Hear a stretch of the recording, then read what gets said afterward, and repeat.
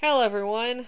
Welcome to Sweet Talk with Huddy and Naya, and a little bit more of I'd say, a serious episode here tonight, because I think it's something that's very close to Naya and something that's important to me too. And when we were first thinking about it, we were chatting in Discord about it, about the, let's say, the double standard that black wrestlers and people in professional wrestling, and I would even go so far as to say black professional wrestling fans, are subject to.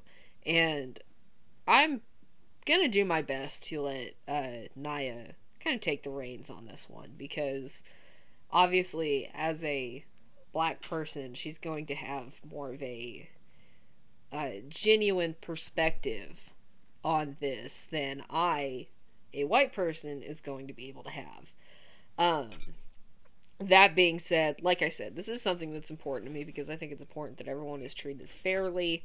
I think that double standards are bullshit pretty much no matter what. And this is something that comes up very, very often in professional wrestling. You can't escape it. When a black wrestler does something, it's always held to the standard of what a white wrestler has done or could do.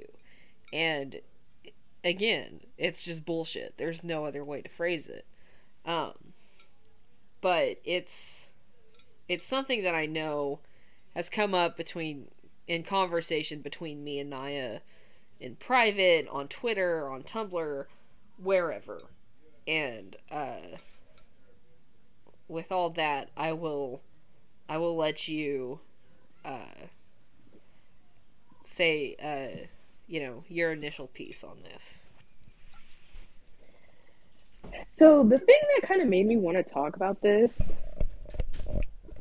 sorry, my cat, I guess Yeah. he Oh, wants to talk yes. about it too. Yes. Oni He's is very very passionate. opinionated. He's a very opinionated feline, so he definitely has some. Yeah. Thank you. Thank you. He always contributes.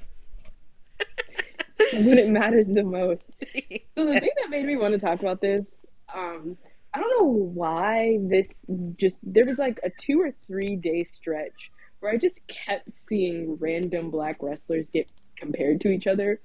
Um, there was a team that debuted on AEW Dark called Waves and Curls, I believe was their name. I hadn't heard of them before, but some people on my timeline had, and I didn't watch their match, so I can't speak to their quality of performance, but I can't say that they're from what I did see of them, I can't say there was really anything wrong with them. Um, but immediately people were like, "Oh, they're just the discount version of the Street Profits," you know. Mm. And then I Mm-hmm. remember when the Street Profits were coming up on the main roster, people were calling. Oh gosh, what happened? Sorry, everyone. Give us just one moment. We seem to be having some tech. Again, give us just one moment. Our recording sometimes jumps in and out about that, so we will be back in just a moment. Hey, everybody, we're back. Sorry about that. We've been cutting in and out all night. We don't know what's going on. It's just I imagine it's just a technical difficulty on Naya's end with the place that we use to record. It's no big deal.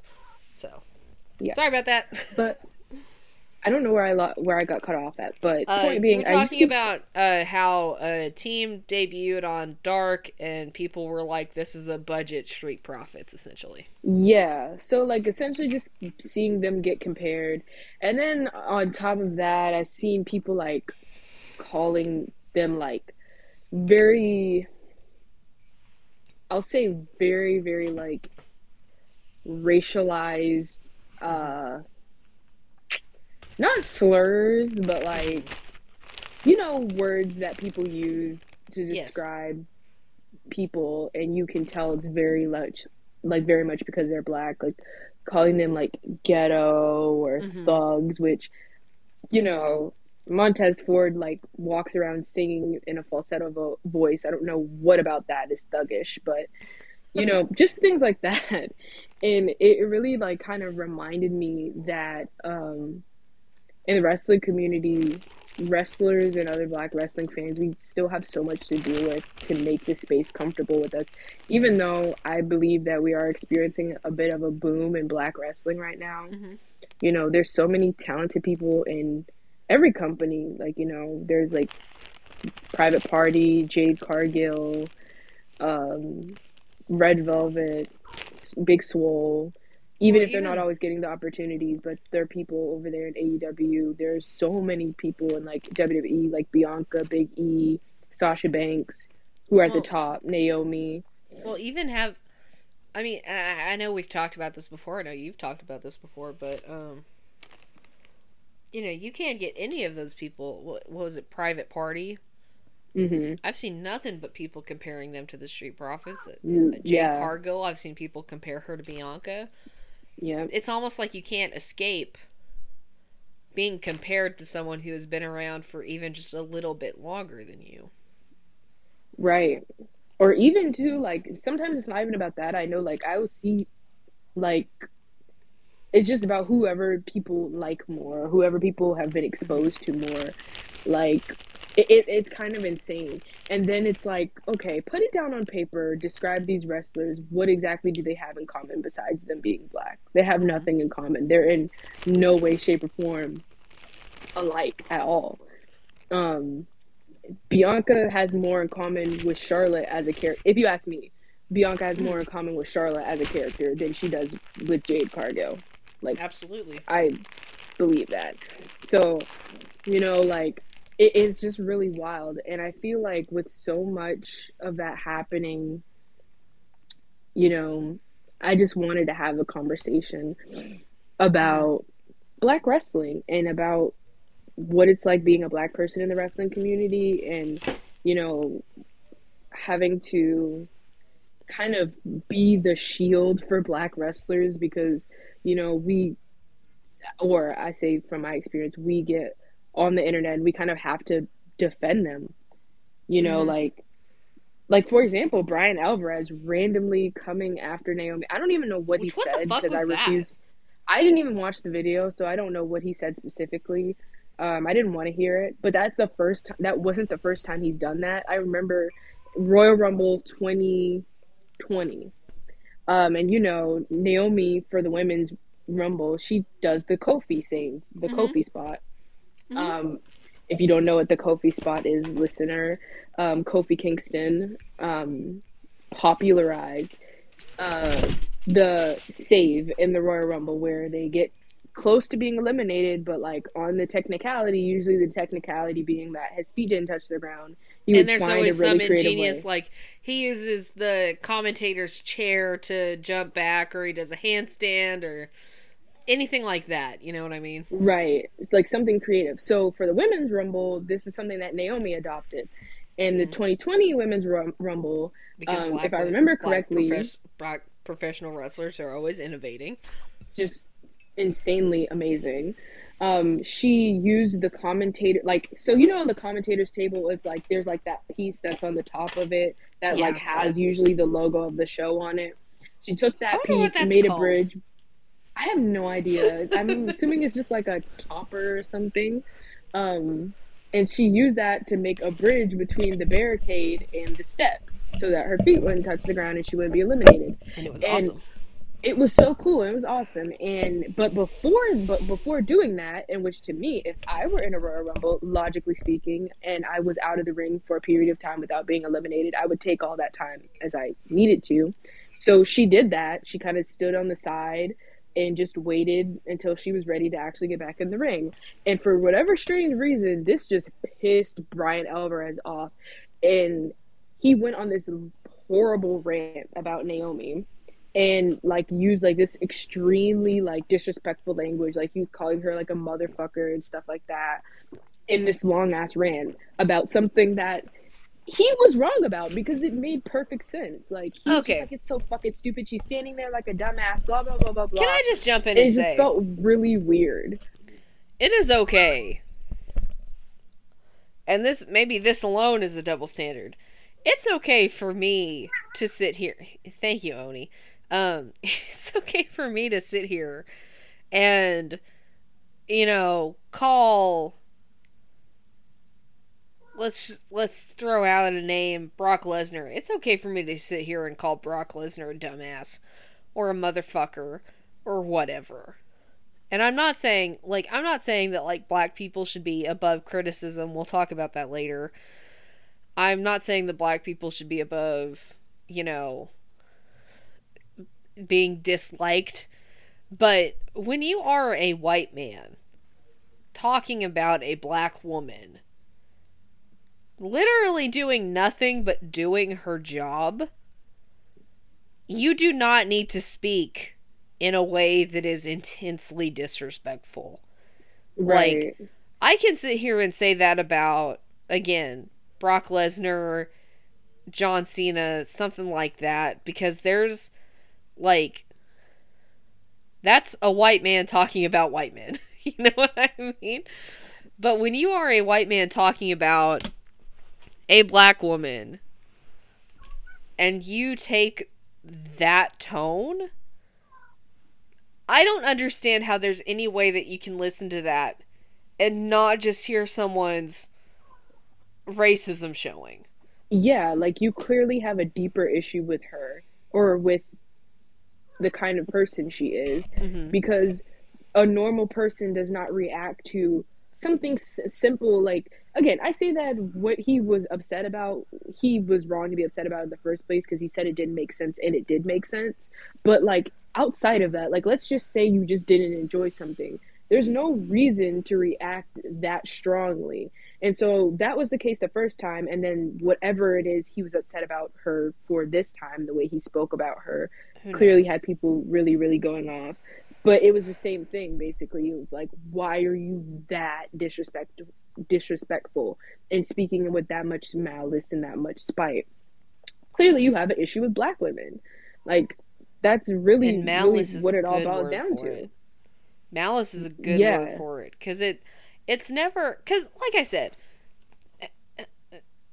no one should be above criticism. No one should be above being disliked. But it shouldn't have something to do with their race, their gender, or anything like that. You know what I mean? Exactly, Oni. Thank you. He's contributing a lot to this conversation. But it shouldn't be about, things like gender, things like race. Like, thank you. See, he's very thoughtful. He's got a lot to say. But it should never be about that. And when you're letting it be about that, you're making your criticisms meaningless too. Like, you're making it meaningless because you're just sitting there criticizing someone for something that you would never criticize a white person for. And it's like it's so transparent. You know what I mean? Like, it's so obvious that that's what it is. Yeah. And I've said this for years. Like, if anybody listening has followed me on Tumblr at all, I've said a long time ago, if you dislike Sasha Banks, Naomi, and Alicia Fox, and now I'll also throw in Bianca Belair, if you dislike all four of those women, I will 100% believe that it's because you just don't like black women. And that's not to say that you can't be like, oh, well, Sasha's wrestling isn't for me, or, I don't understand Bianca's character, or, I don't really connect with Naomi, I don't relate to Alicia Fox. That's not what I mean, because those are perfectly valid reasons, especially if you're not a black woman, to say, I just don't relate to that character, therefore it doesn't connect with me. Completely perfect and valid reason to not really like somebody. But it is almost never that reason. You're not going to sit here and tell me that Sasha Banks is the worst wrestler on the planet. You're not going to sit here and tell me that Alicia Fox is the worst thing to ever happen to women's wrestling. You're not going to tell me that Naomi can't wrestle, and you're not going to tell me that Bianca is overrated. And again, like, not to say that you can't have an opinion, but I feel like when it comes down to it, if you dislike all four of them, and none of them have anything to do with anything that is realistic, then it tells me, like, it's like a dog whistle of what it is you're exactly trying to say. It's when all of your opinions like that only fall on one particular kind of person. Like it's Exactly. when all of your people that you just so happen to dislike are black people or black women in particular.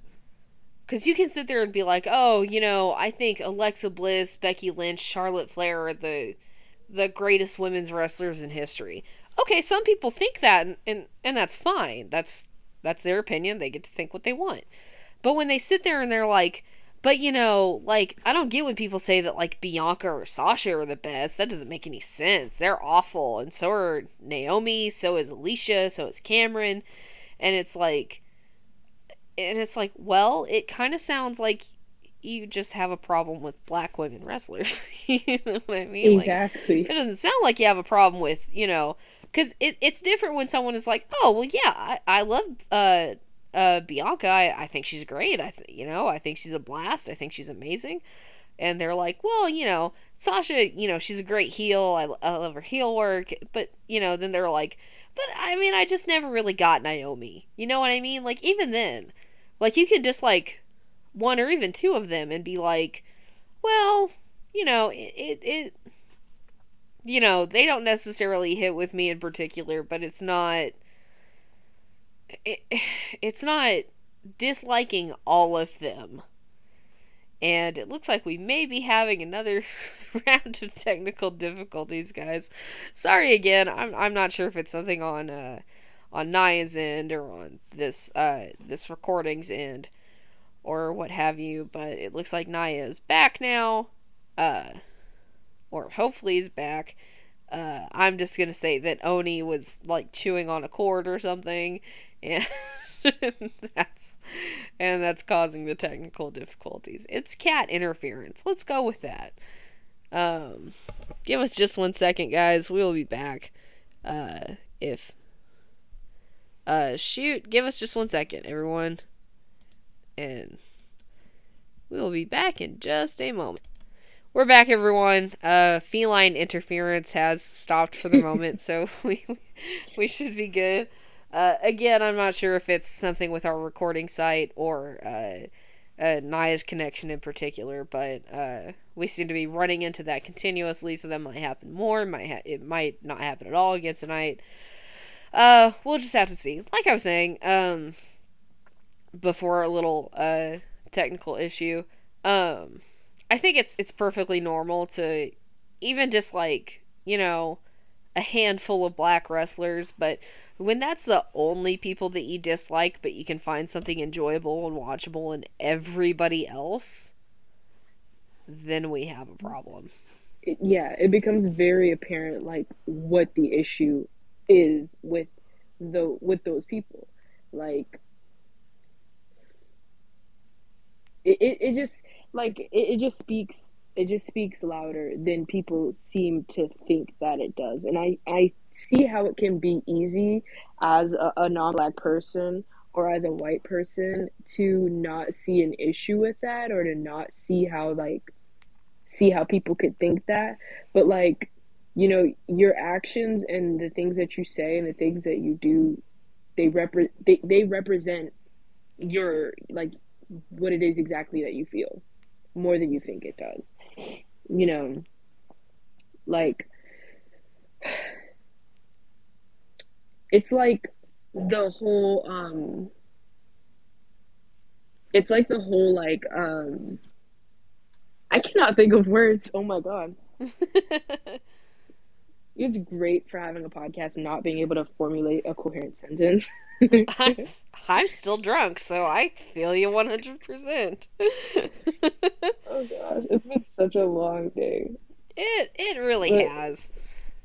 Sorry, I mean, dear listeners, you understand having long days yeah. and probably also getting hammered, but I've already got a headache, so um Okay, I know where we can take this next. So, like, then I think that leads me to, like, when it comes down to companies not treating black wrestlers fairly and adequately, it becomes harder because all the weight is on black fans, and we do have some white allies. Like, some people may not know this, but the person who started the Sasha Banks Bianca Belair main event hashtag was actually a white fan. So, there are people who are allies to us and who try to help and uplift our voices, but it can be difficult because then we're left in this place where, like, basically we can't ask for more or ask for better for our favorite wrestlers who are Mm-hmm. black, because we're left to do all this work on our own and having to start hashtags like Naomi deserves better, like Black Wrestling Draws, which or even like Kofi Mania, which sometimes they can turn, like in terms of Kofi Mania, they can turn into something beautiful, but then you have something in terms of like Black Wrestling Draws that is just continuous work on the part of Black wrestling fans to try and get more representation and like adequate treatment and I like to use the word proportional, Mm-hmm. because especially like as it pertains to like AEW in its current state, um because people say, oh well, they have black wrestlers, this person works there and that person works there and Mm-hmm. blah blah blah, and I'm like, well, one, it should be a problem that nobody knows this many black people work there to start with, and that's because they're not booked on the shows. Mm-hmm. They're not booked on the main cards. It's on Dynamite, or like they're on the buy-in on whatever the pay-per-views are or whatever. Like, that's problem number one. And then problem number two being like, one, y'all are so focused on counting how many black people exist within this space that y'all aren't taking the time to pay attention to how they're being treated. There's Mm-hmm. no reason that Sunny, and we were talking about this the other day on Twitter, me and you, where you were comparing it to like how UFC, how they kind of Mm-hmm. make you earn your way onto the main card. And I Mm-hmm. pointed out, well, Sunny's been on with AEW literally Mm-hmm. since the beginning. He was one of the first people that they hired, Mm-hmm. and they signed. It was a big deal that they signed Sunny, because that was like their poster child for, look how different we're going to be compared to other companies, namely WWE. We have this black queer human Yeah, being. and can I just jump in real quick as a queer and not cis person? It frustrates me.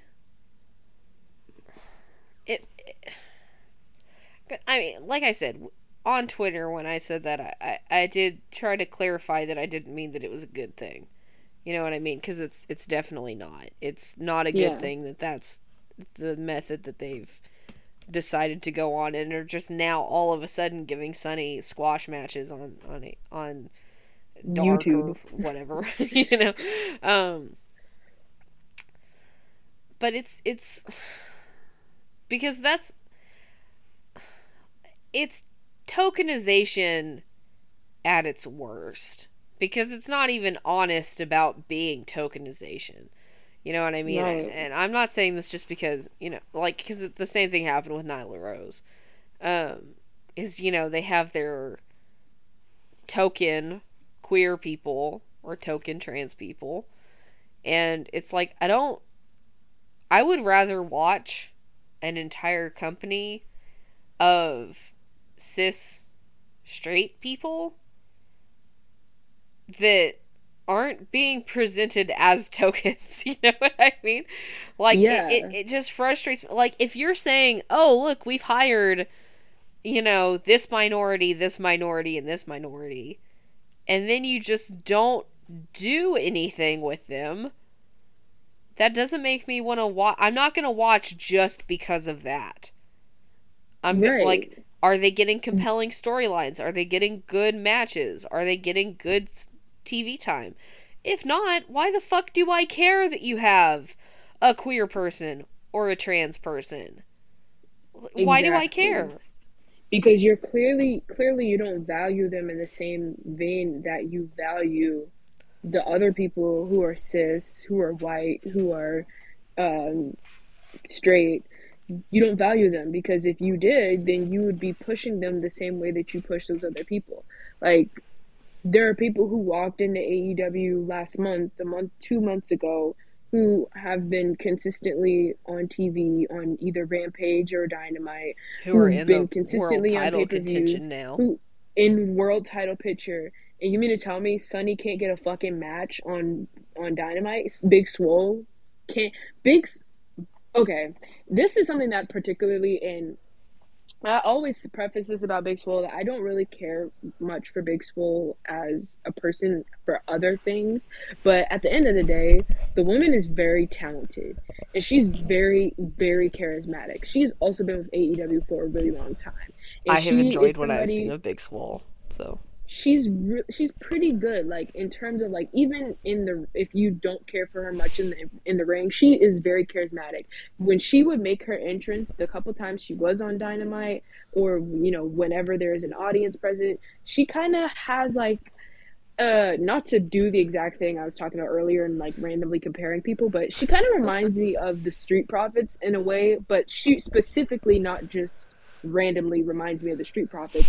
Just the way that like they kind of have a swagger about themselves. You can feel their fun vibe when they make their entrance. You kind of want to like jam and party with them. You know what I mean? She has that charisma. And there's no reason why she has not been on Dynamite for over a year, especially when the person who is currently the AEW Women's Champion, she feuded with through an injury. Like, Britt was injured. They still made time for Britt to be on TV while she was injured. And she feuded with Big Swole. And it was time for her to come back from that injury. I'm pretty sure Big Swole won that feud against Britt. And now Big Swole hasn't been on TV in a year, and Britt is the world champion. And if that is not like your textbook picture perfect example of like what it is like to be a black person in any given space, then I don't know what is. I mean, that in particular, again, wrestling is so subjective that it's hard to say that any one person is better than another person, but Big Swole is better at this than Britt Baker. I'm not trying to be mean. I genuinely believe what I have seen of Big Swole. Because, like, I do want to clarify, dear listeners, when I say I don't watch AEW, that does not mean that I have never seen AEW's product. I have seen it. I just don't watch it every week. But I have seen it. I have seen Big Swole. I have seen Britt Baker. And honestly, if you told me that I had to book one of them to be women's champion, it would not be Britt Baker. And honestly, for me, the principle of it was more or less that one, like, Swole put in a lot of work to do that feud, and that two, like, if it were not for the work that Britt did in that feud with Big Swole, if it were not for them having that entertaining feud against each other, Britt would not have gotten built up and gained the presence to be where she is right now. Like, that just does not happen. I don't care what anybody says. That's the truth. But I mean, we could talk for days about AEW's women division and how, like, the only women I ever hear about are Britt Baker and Shida. That's it. You hear about Shida? I don't hear about Shida. Shida spent the entire... Britt Baker and Big Swole had more time to feud with each other than Shida did feud with anybody, and Shida was the fucking champion through all that. She was in the audience watching those two feud, but that's really besides the point. But yes. The point being, you can be as talented as you want to be as a black individual, and it takes somebody white with half your talent to get further ahead of you just because they're white, or because and wrestling fans won't speak up for you, or wrestling fans won't think there's anything wrong with that because these wrestling fans do not value black performers, But even then, sorry to interrupt, but even then, you can't even say that as a black person on Twitter. You can't even say that as a white person on Twitter. Yeah. You can't say, or any social media. You can't say, I mean, many a time have I talked about my experiences in the Cage Side Seats comment section. You literally can't say that, it's these people are getting mistreated because of their race, because then people are like, you're pulling the race card. Stop pulling the race card. It's not always about that. It's like, sometimes it is. Like, just because you don't want to accept that it is, doesn't mean that that's not the reality of the situation. Like, you Anytime cannot I tell have me that. Sorry. anytime I have ever brought up like this conversation, this issue as it pertains to AEW, there have been times where this has been brought up about WWE. Because when I said what I said about Bianca getting beat by Becky at SummerSlam, and how it reminded me of the issues like with Kofi and Naomi face, and Sasha as well, you cannot, like you said, you cannot say these things about any company or about anything race related, really, without people being like, that's not true, you're pulling the race card, etc., etc. Or even without them, pulling the card of like, oh, well, if that's the case, then why XYZ? Like, Right? Like, if well, AEW has a race issue, then why is like this person doing this and that person doing that? Like, blah, or blah, like, blah. why did It's like, Sasha get to headline Hell in a Cell? right. Like, they will It's reach like, so far. is for like yeah, she got to main event Hell in a Cell, but she also lost her title to somebody who she should not have lost her title to, because And like, she okay, was well, if it's not about race, then why was Kofi the first black champion ever? ever like, why is that? Why has WWE been around for 60 years and we are only on black WWE champion number 3, and that's number 3 in the past 3 years?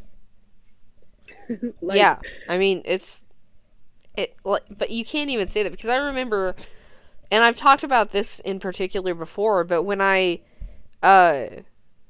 defended Naomi, and my position that Naomi is one of the best professional wrestlers on the planet, I mean, people would not let that fly. And when I brought up the possibility that, well, maybe you guys don't think that she's the best because you have a little bit of a racial bias. And I was not accusing anyone outright of being racist. I was saying you probably have a racial bias that makes you think less of the accomplishments of black people. And I will say, I do think there is a difference between having a racial bias and being racist. Again, this is coming from a white person. I do want to preface that and stress that this is my perspective from my experiences. But, like, you can't even say that, like, you can't even come about it in a soft way. You know? You can't say, well, maybe it's a racial bias and that's the reason why you guys devalue the accomplishments and the performances of black people. Because then they're like, what, you're still just pulling the race card. It has nothing to do with the fact that she's black. And it's like, I mean, kind of, maybe it does. and then my thing is like, okay, well, if it's not because she's black, because I actually, like, I wrote like my bullet points here, and I literally wrote, what's the beef with Naomi in particular? Because it does seem like people have a very, very weird, specific, targeted issue with Naomi. And I have 2 hunches of what that may be, which I will expand on in a moment. But to your point of like, they like, if it's not because she's black, then what is it? And then they're remiss to be able to tell you anything without resorting to saying a bunch of like racially charged bullshit, like, oh, well, she's just like, she is always using her ass and she's just a glow stripper and all. I've literally seen somebody call Naomi a glow stripper. It's one of the craziest things I've ever seen. Just saying the most insane shit they can think to say about her, and it's like, okay, so it is definitely a race thing. The only other thing I have ever seen is people being like, well, I just don't like her style of wrestling. And it's like, okay, then just say that. Like, just say that. Like, just say, all this other bullshit. Like, you don't have to make it a giant thing, because and like you said, with Naomi in particular, there's some weird thing. And I can't wait to hear your 2 hunches as to what that is, but it's because you can't even, and I mean, I pretty innocuously said that I thought Naomi was one of the best professional wrestlers on the planet. But it was like, people were like, you are, like, I got called stupid and crazy for that. Oh, I'm like, for sure. I'm like, dude, I just really like her. And the people who weren't being racist were just basically saying that they don't like her style of wrestling. And I'm like, okay, that's fine. You don't have to. I don't like the Young Bucks style of wrestling. You know? Like I don't like Kota Ibushi's style of wrestling. It just doesn't And then appeal to me. But it goes back to that thing where like you said, like it's completely valid to not like her style of wrestling. It's completely valid to, you know, not relate to her as a wrestler. But not liking someone's style of wrestling should not elicit such a vitriolic reaction. it shouldn't be from so you. fucking powerful. It shouldn't make you angry that people enjoy or that someone wrestles in a But style they that get you don't mad. like. They They get get mad. so That's the mad. weird part. That is the part that where I'm like, okay, you're definitely you have an issue. It has to be that because otherwise, why are you yelling? Exactly. Like, why are you so mad? Because that was the thing that got me and gets me to this day about that interaction, that the number of interactions that I had. Because I basically what I said back in the day was that I thought that she was like on Asuka's level. Because Asuka is one of those people that you can say is one of the best wrestlers on the planet, and people will generally, you know, if they won't agree with you, they'll be like, yeah, I can see that. I remember saying one time because I'm a big Joshi supremacist. I believe that they are better than everybody at everything always. And I one time said that I would love to. I say all the time I want to see Naomi go wrestle in Japan and be in Stardom and wrestle there. And I said one time, like, I think I said something like, you know, she could hang with the girls in Stardom, which I genuinely believe. And some, like, again, people were like calling me like dumb and ridiculous and saying I was being stupid and saying like she couldn't handle their training or that just As if all she's kinds of not crazy an stuff. And I'm elite like, athlete. yeah, like I'm like, you do understand that Naomi's already good at wrestling, right? Like she can go and there are Joshi wrestlers who are like they're like 14, 15 years old and they're training in Japan right now. You don't think that Naomi, who has been doing this for over a decade and is already really good at it, can't go over there and train at the same level as them and be just as good? Naomi is genuinely one of the few wrestlers that I think could make the switch to MMA and be successful. Because I think she just has such a genuine athletic base, and her brain understands how to work when it comes to athleticism, when it comes to physicality, that I think she could make the switch to an actual combat sport like MMA, and she would actually be good at it. So I think it's ridiculous when people are like she couldn't handle the training or the training standards of Japanese wrestlers, and it's like she absolutely could because she has that strong athletic base.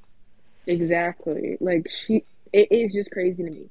So to my hunches, I have two hunches as to why Naomi people have a particular issue. And it comes down to this beautiful word called misogynoir. If you don't know what oh, there it is. Is basically I had to explain that word to my mom the other day. It's the intersection of sexism and racism that Black women have to face. We have to navigate this world as being Black, and we have to navigate this world as being women. And sometimes people just hate you so much for being both. And as that pertains to Naomi, obviously her being a Black woman, but also I think one is because she comes from the Divas era. Oh, yes. I think that, and she's still, and this was something that I really had to refrain myself from arguing with people about and correcting people about the other day when the whole thing was going on with Brian Alvarez, because people were trying to defend her by saying, she doesn't wrestle like a diva, blah, blah, blah, blah, blah. And I'm like, no, she does wrestle like a diva, but she wrestles like a diva in the best way possible because the divas, a lot of them were not bad wrestlers. Like, I genuinely believe no. that. Okay, real quick deviation from this, and I am sorry to speak over you, but this pissed me off because I actually, literally, whenever people talk about this shit, You know what I always reference? I always say, Bret Hart said Melina was one of the best wrestlers he has ever seen. And you know who is one of Naomi's biggest inspirations and who's somebody they're both really big fans of each other? Melina. Melina. But Yeah, no, she and took a lot of inspiration from. WWE itself, as an entity, said that Melina had, I remember the phrase was, one of the most impressive offensive arsenals of any wrestler in history. So you cannot show me Beth Phoenix versus Melina from, I want to say, one of the Royal Rumbles. You cannot show me that match and tell me that they sucked at wrestling. You cannot. You cannot tell. Exactly. You can't even tell me that Trish Stratus sucked at wrestling, because you know what? Trish Stratus, like, one of the things that was with a lot of the divas. Sorry, Nia went away again because fucking technical difficulties. That's fine. I'm gonna sit here and talk about this for a second, because it pisses me off. Because Trish Stratus, Dawn Marie, so many of these women, not just went out there and did all the stupid shit that they had to do, but they sat there and they worked hard. They worked their asses off to be good wrestlers. They worked to be athletes. They worked to be wrestlers. They put in so much more effort than wrestling fans have put into making dinner on a Saturday night for their kids than they can fucking think of. And it pisses me off that people want to sit here, and I'm sorry to talk over you, but this genuinely, because, like, if this is something that I'm actually, maybe this is a drunken rant, I don't know. But, listen, I grew up, when I was a kid, back when I was a girl, but not a girl, and things were weird, I grew up watching those women. I grew up watching Trish and Lita and Melina and Tori Wilson, who I still have a poster of in my room to this day in 2021. I fucking love those women. Like, I am about to cry, because this is important to me. And this is just a general thing. Even Alicia Fox, she was around right at the end of when I stopped watching wrestling for the first time.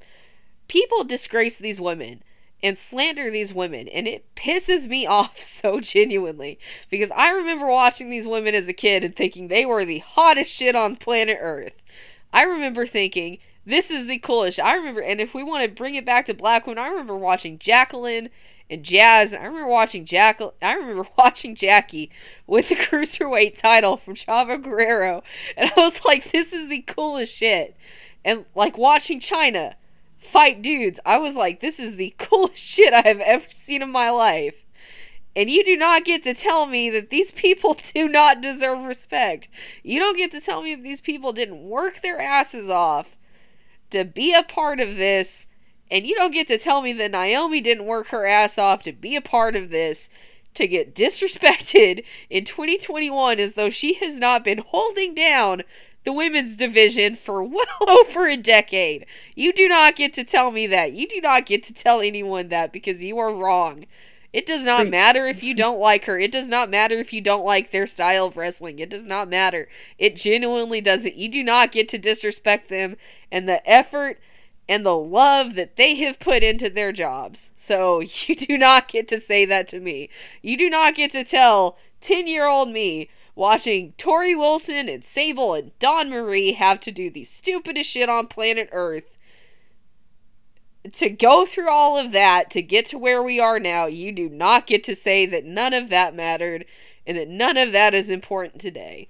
So fuck anyone who is like, the divas didn't matter or the divas couldn't wrestle, because it didn't matter, because even if they couldn't do it, they went out there every single fucking week and they did it anyway. So fuck you if you think that.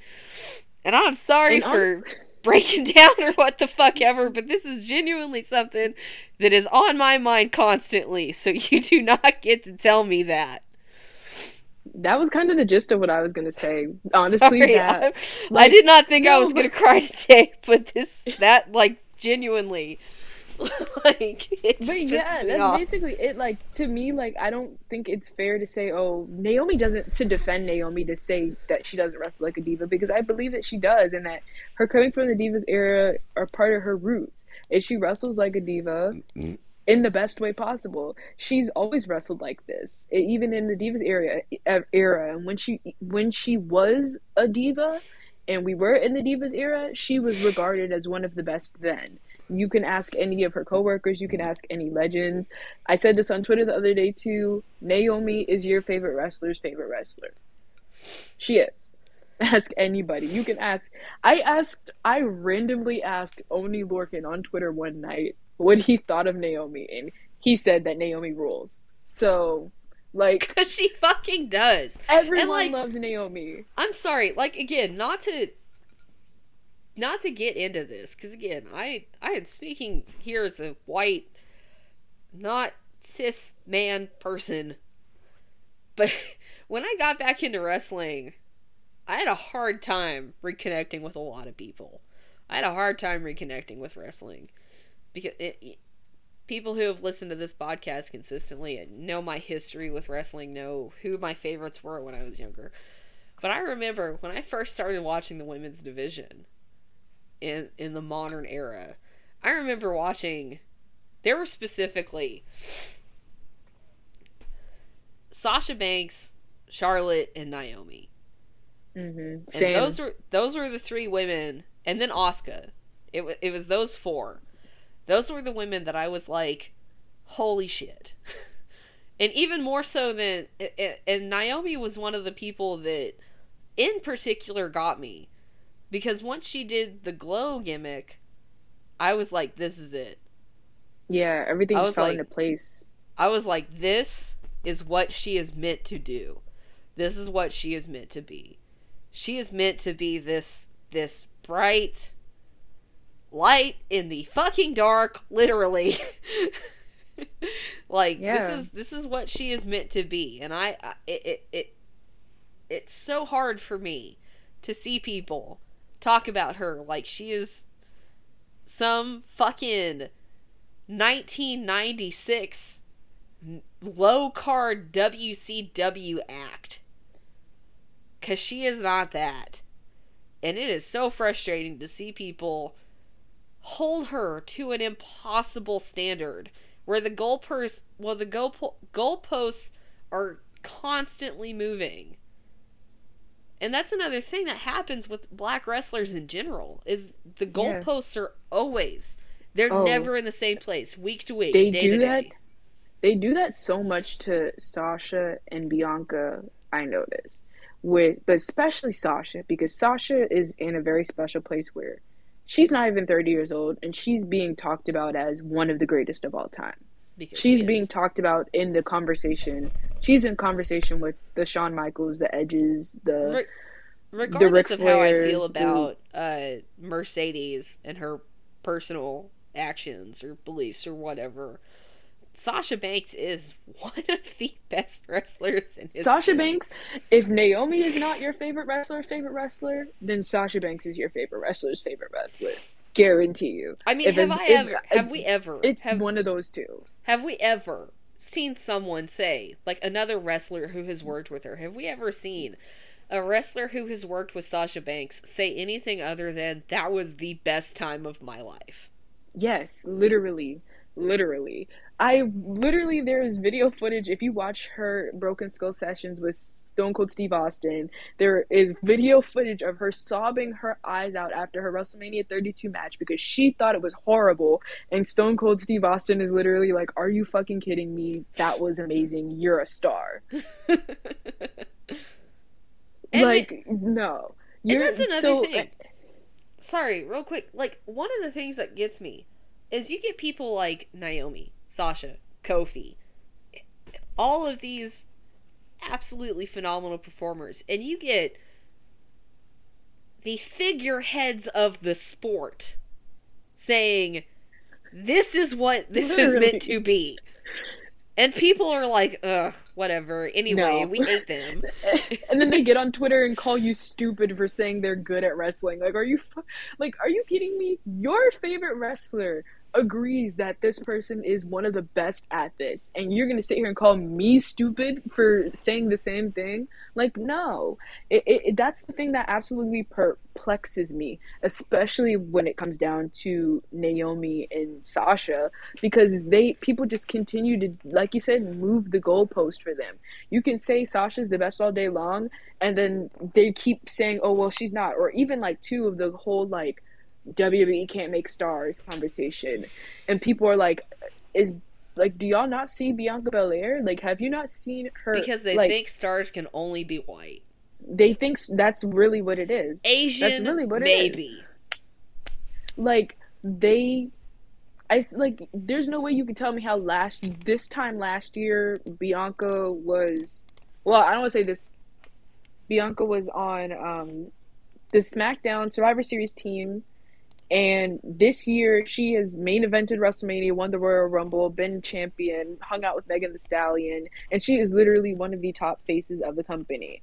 Like, she's on Stephen Colbert with Seth Rollins and Big E and, not and to Becky be this, Lynch. not to be this guy, but for my own personal aesthetic interest, could we maybe get her and Megan hanging out again? Just for a little while, get just some pictures, like, some video. One more time. Just not for any untoward reason, of course. Obviously, never would I think that way at all about two beautiful women. But can we maybe revisit that? Can we maybe get her Megan at a WrestleMania or something? Maybe in some wrestling gear, perhaps. Anyway. But like, yeah, like there, and so it just sucks because I know these women work incredibly hard to like do everything that they do. You know, Sasha going from a point of wanting to completely walk away from wrestling, and which, don't get me started on that, because to start a rumor like that about like, and oh my god, so can I talk about this, because it ties into a funny story. I'm blocked by Tyler Breeze, and people often ask me, how the hell did you get blocked by Tyler Breeze? And the reason why, and I shit you not, I got blocked by Tyler Breeze after defending Naomi and Sasha. So here's the story. This was about the time when Sasha had just gone on her hiatus, and earlier that year, this was in 2019, a lot of the focus was on Charlotte, Ronda, and Becky. Yes. Because they were going into this main event, everything was kind of about them three on both shows. Yeah. And it was happening for Asuka was the SmackDown Women's Champion. She's barely getting much attention, TV time. There was literally no feud for her going into WrestleMania. Like, when Charlotte eventually beat her for that title, there weren't, like, we had no clue who Asuka would have even been facing at WrestleMania anyways. Ask me on Twitter about, at the Jaguar back on Twitter, about my fantasy booking of Sasha Banks versus Ronda Rousey versus Asuka, or no, Sasha Banks versus Becky Lynch versus Asuka at WrestleMania 35, because that would have been the right choice. And then also having Charlotte and Ronda have a one-on-one match then. But anywho, so yeah, so yes, blocked by Tyler also Breeze. around that. Also around that time, what was going on was Naomi was speaking up because a lot of the SmackDown women's matches were getting canceled. Yeah. Or they were being very short. Yeah. That was weird.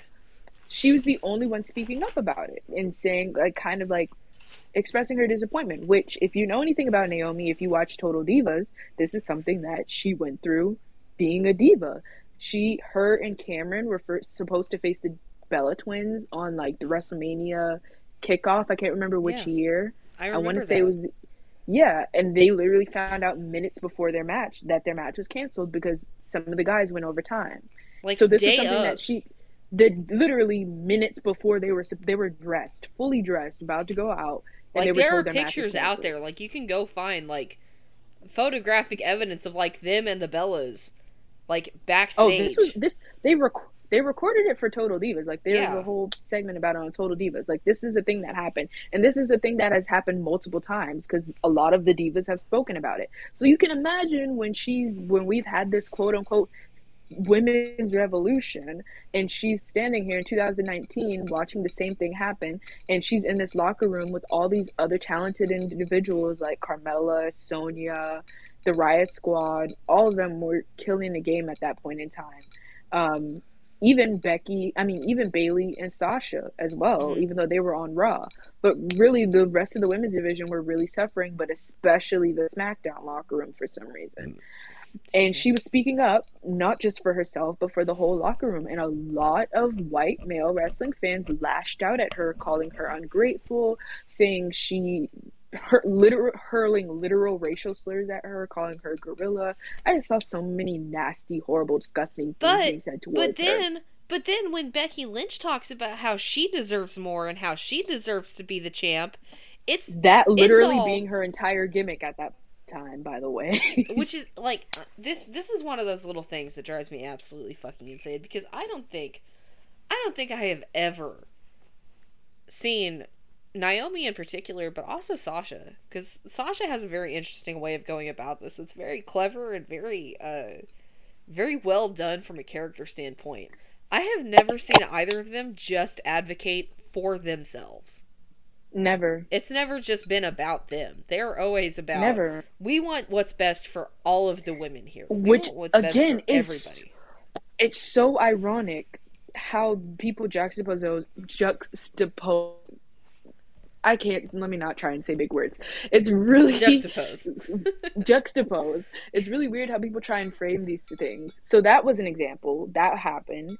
This hmm is also around the time when the women's tag titles were coming up, and there was a lot of debate of who should win it first. hmm Mind you, Bayley and Sasha were the ones who advocated for the titles in the first place. That was both a thing in kayfabe and in real life. Yeah. And people were saying they don't deserve it. Sasha wins everything. She doesn't need another first. She had the titles fucking made, not just for her and Bayley, but because she saw that they were all getting put in these random ass tag matches anyways. Might as well give them something to fight for. That was something Yeah. she did actually for the locker room, and people were saying she didn't deserve to win the title that she advocated to create, But and that she also, didn't deserve that. can I just say, I'm so tired of this whole they don't deserve another first thing. Like, Right? Because it just nobody pisses says me that off. about. Because like people actually do say that about anybody. Because people are like, well, Brock shouldn't have been like. This is a weird deviation from the point, but people are always like, Brock shouldn't have been the one to break the streak, and I'm like, no, he literally was the only choice. Like, if you actually sit and think about it, he was the only logical choice, and you cannot fight that. But I'm so tired of that fucking argument. Like, no, yes, Sasha did deserve the first. Sasha deserved the first fucking WrestleMania main event for the women. She sure the fuck did. She deserves the first intergender main event for women. Like, like, maybe Bianca. Bianca or Charlotte. That's the only other two people I could think of who could Yeah. deserve, like, a main event Against, intergender match. yeah. And So but even then I would put Sasha at the top because I just think Sasha would be the one that would actually be able to do it, and people would it would be impossible for, like, let's say with Roman. Let's throw Roman in as the dude involved. You could throw Sasha and Roman in a ring together, and it would be impossible for people to say that it was a bad wrestling match. they're gonna find a way. Oh, But they will. realistically Absolutely. speaking, Absolutely. They realistically will find a speaking, way, but it will all be lies and they will know Yeah. that they are lying. it'll all be lies and racism. It'll be a lot of racism. It'll But be a lot of yeah. that. Um, But yeah, like, so that was another example. That was another thing that happened in that point in time. So it was just this like 6 month span where Sasha and Naomi were just getting it from wrestling fans. And then, of course, Sasha goes on hiatus, and all these crazy rumors are going about why she walked out of the company. from the first minute I heard that whole they were crying in the hallways thing, Oh, I I was knew like, that was nope. bullshit. I was like, nope. You know how I I don't. knew it was bullshit? Because there were pictures of her and Bayley in the audience watching the main event happy, smiling together. Because I Like, was just just insane. like, obviously, and dear listeners, me and Naya don't know Sasha personally. You know what I mean? Obviously, Like, we don't know her personally, but I have seen a lot of content about Mercedes. I have followed Mercedes on various social medias for quite a long time. I still follow her on Tumblr, for Christ's sakes. I don't even like the woman at this point. But and obviously you're a huge fan of her. And the minute I saw that rumor come out, I was like, no, dude. There's no way. Because that's just genuinely not the kind of person that she is. So the fact that people were starting these rumors about her crying, and especially about Bailey, about Bailey, Pam. like, You expect me to Bailey, believe Pam is crying and throwing a Bailey, fit in the hallway? The Bailey single most literally professional wrestler? not even that, not even that, not even that, not even that. The woman that people literally credit for bringing the locker room together. You're gonna sit here and tell me that she was being that much of a baby about somebody else getting the main event WrestleMania? That's fucking ridiculous. Or about losing a title? No. She's always, if there's been nobody else in this business ever that has rooted for other people, it has been Bailey. So that was just She's out here rooting for people who unbelievable. just got released. Like, Literally, like, she always one of the first people, and literally Nikki Bella said when Bailey got to the main roster, when Bailey came into the locker room, that's when things changed. Because when all the other four horsewomen got called up, when Becky, Sasha, and Charlotte got called up, and they came into the Divas locker room, things were still in that like old school mentality yeah. where they were getting hazed and picked on. Which, again, you know, shout out to Naomi being the lovely, darling human being she is. She looked out for Sasha. She's you just know, wonderful. because she's amazing. And so, like, to hear that rumor about Sasha, who's always been professional, and Bailey, who fucking roots for everybody all the time, that was just craziness to me. And so, to bring it to why I ended up getting blocked by Tyler Breeze, I spoke up about this. I was like, hey, don't you guys think it's a little weird that these two black women who have legitimate, like, let's say they are upset at the company. They have very legitimate reasons to be, because they've both been screwed over at every fucking turn. Despite the fact that they're two of the most talented women that this company has to offer, they're constantly being passed up on opportunities. But even then, they're not speaking up just for themselves. They're speaking up for everyone. And you guys are calling them racial slurs and calling them ungrateful and all that. But these other white wrestlers complain about nothing. This was at a time when the Revival were constantly doing their like little bitching mind. And I'm not trying to say they didn't have a reason to be upset or whatever. No, don't get me started on the fucking Revival. I don't want to hear their fucking names. For me, it's not my place to tell somebody what they should and shouldn't be happy about, especially in their career and their workplace and their artistry. But like, this was a time when they were bitching and moaning on Twitter. This was a time, and I've grown to love Lana since then, but this was something that put a bad taste in my mouth about Lana for a really long time. She was really like bitching and moaning a lot online. She had this whole thing where her thing was like, I'm salty, where she would basically just like go and complain about not being handed things, and people were starting to eat it up a little bit. And I'm like, okay, you guys are okay with that, you're okay with the Revival. Literally all Tyler Breeze did was post a quote about knowing his worth, and people were in the comments like, oh my god, you deserve better, you should leave WWE and blah blah blah, you deserve so much better than what they're treating you. So and then when he finally gets released, it's a fucking, the end of the world. Right. You know, also he keeps re-signing the contracts, but that, again, besides the point. What I said was, you guys, this is how you react to white wrestlers who feel like they deserve more, and this is how you react to black wrestlers who are speaking up not just for themselves but for the entire locker room. Absolutely. And it's very violent and abhorrent, and I guess Tyler Breeze took that as a personal attack on him. Even though it didn't have anything to do with him, it had everything to do with fans being horrible. Yeah. It was more of an example. That's how I got. It was an example. It was literally just an example. I like Tyler Breeze. I met Tyler Breeze. I have his autograph. Like, I fucking like the guy. I would never attack him about how he feels about his career, because that's not my place. But that's really neither here nor there. He took that how he took it, and that's why I'm blocked by him. But really that's just a story of like all the shit that black women or black wrestlers get put through. Like they literally get treated like shit, and they can't stand up for themselves. They can't even stand up for their peers because they'll get attacked. And It's it's absurd. sucks. And also, this comes back to something that, and this doesn't just apply to wrestling. This applies to any facet of our current society. Whenever a black person, let's this is not what I believe, but let's say in the wider perspective of, like social media, whenever a black person makes a mistake, air quotes, it seems like that's like some people take that as just the opening bell to just start saying the worst shit possible. Like, it's like they think that just because a black person has made a mistake or said something untoward, that automatically that means you get to call them the N-word. Like, which, for my fellow white people out there who might be listening to this, no, the fuck you don't. Guys, no, you don't ever get to do that. You don't ever get to start calling someone racial slurs or start calling them monkey or gorilla or what the fuck ever it is that you have thought of. And I'm just throwing out some things that I have seen people say.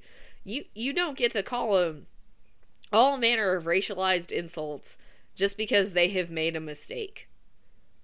Or even if they've done something bad. If they have done something genuinely bad, if they have hurt somebody, you do not get to start calling them, racialized terms. You don't get to start being like, we should have kept slavery, and I have seen that. Like, you do not get to do that. Even if a black person does something absolutely reprehensible, you don't get to sit there and decide that.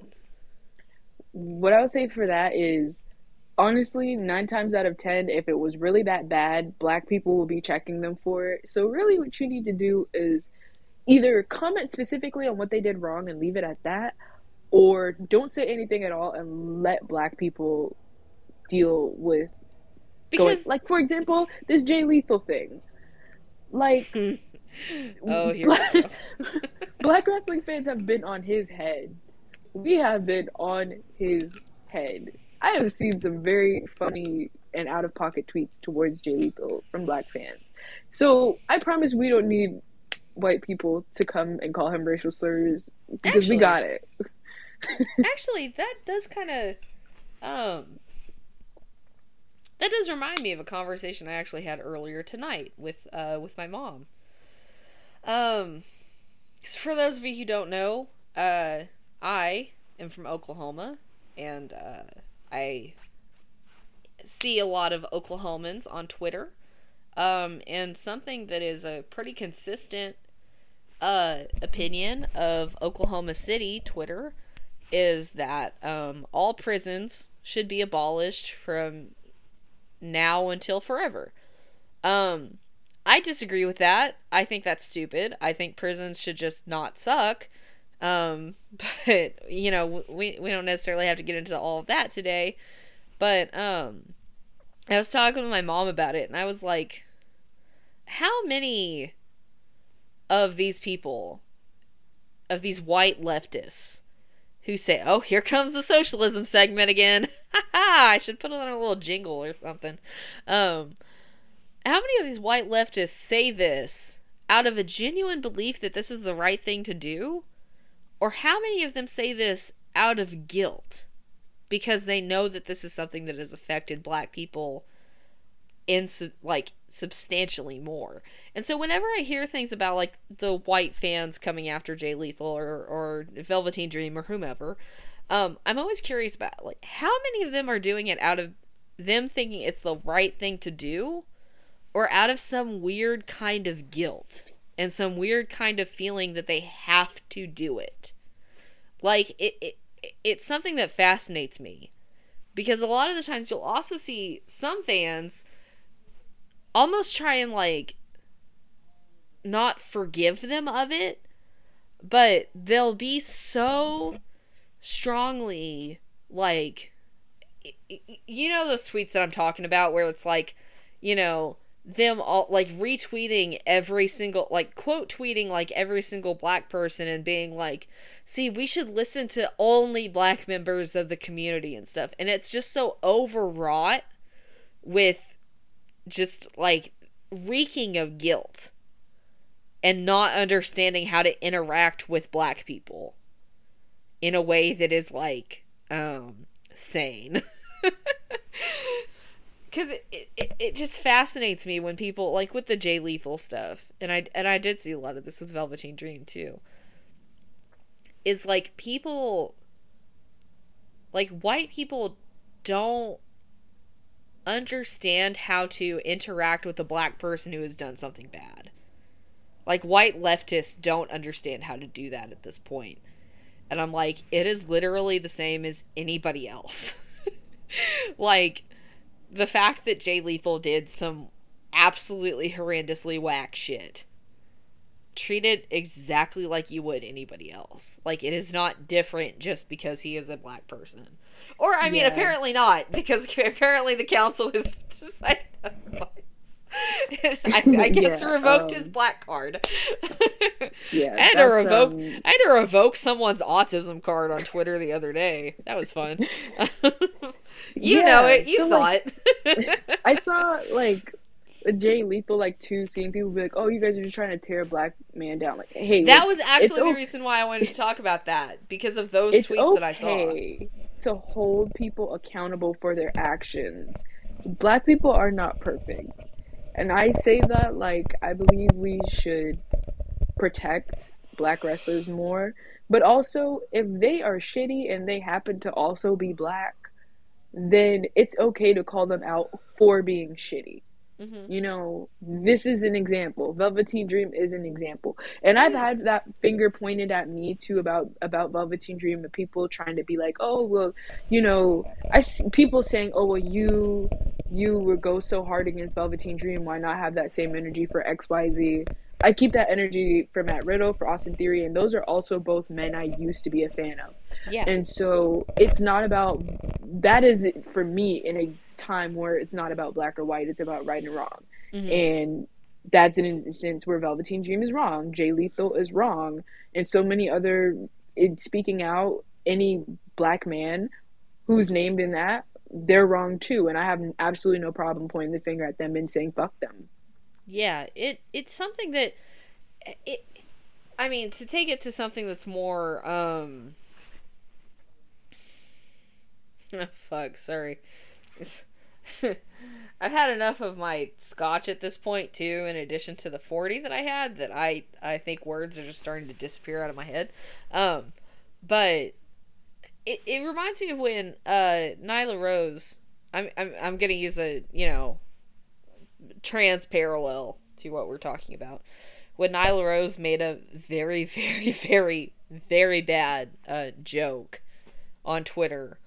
I don't know if anyone who's listening will remember this, but it was basically a child molestation. It was a comeback to somebody.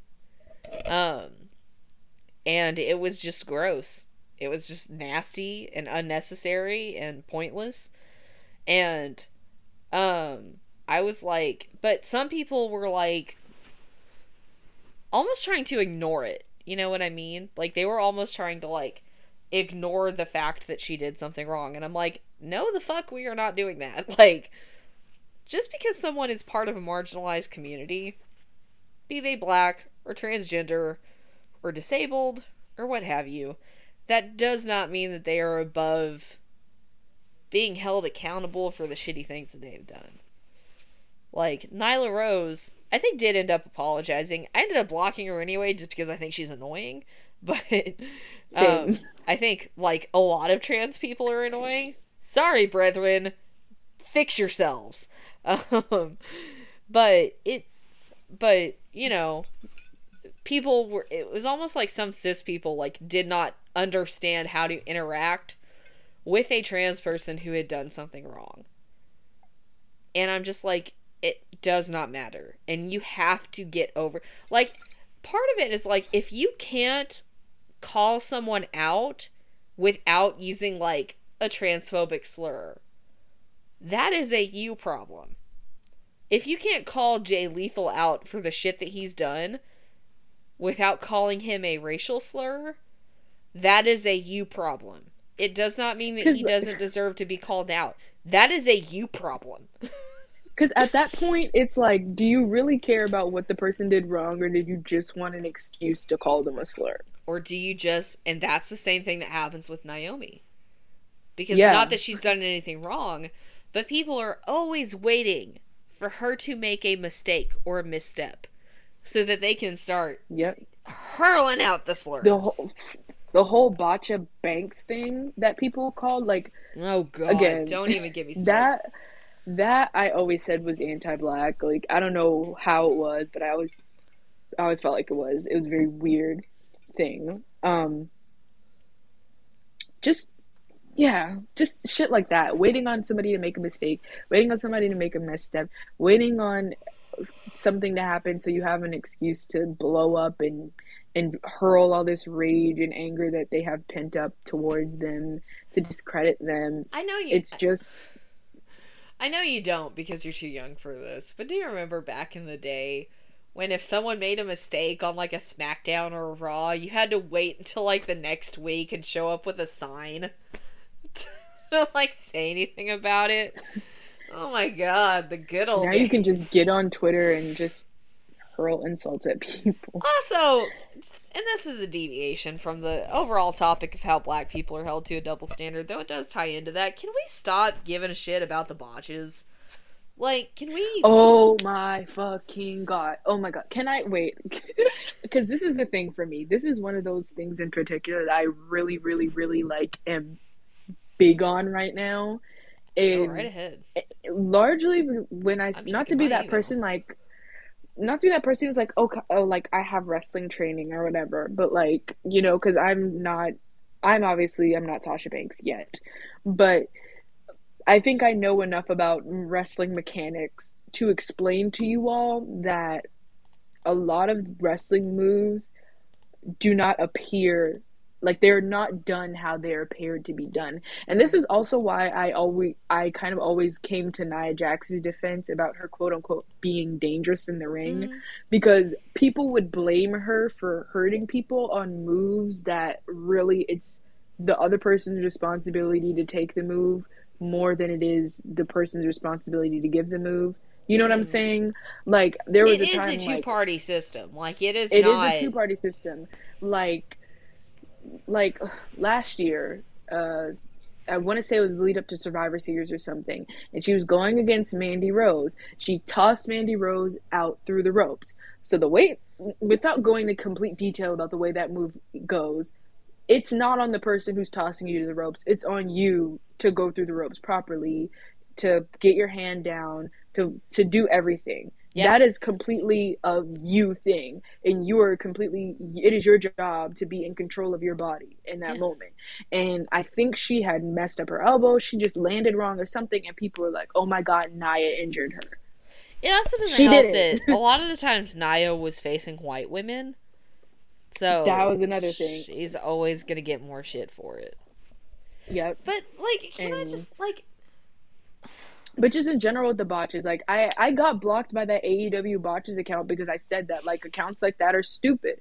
Because the shit that y'all are sitting here pointing out, first of all, wrestling it's a physical sport. Accidents happen. It's hard to control your body sometimes, and it is completely and utterly body control.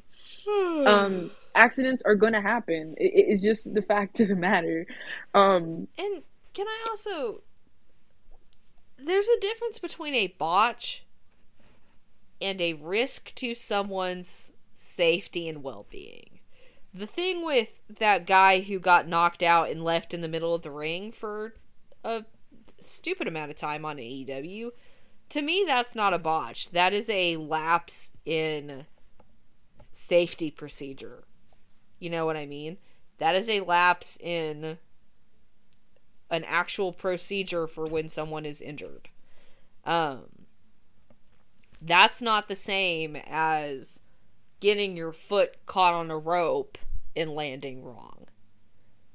Like, one thing is something that is on the part of one, maybe two people who just maybe didn't time something right, who didn't quite get the momentum that they needed for a move, and the other is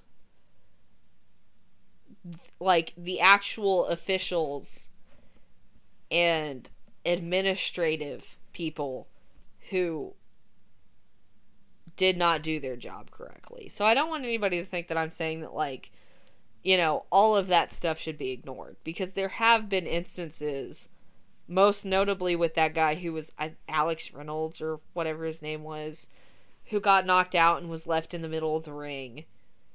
That's something entirely, that's not a botch. A botch is when you don't land right, or something like that.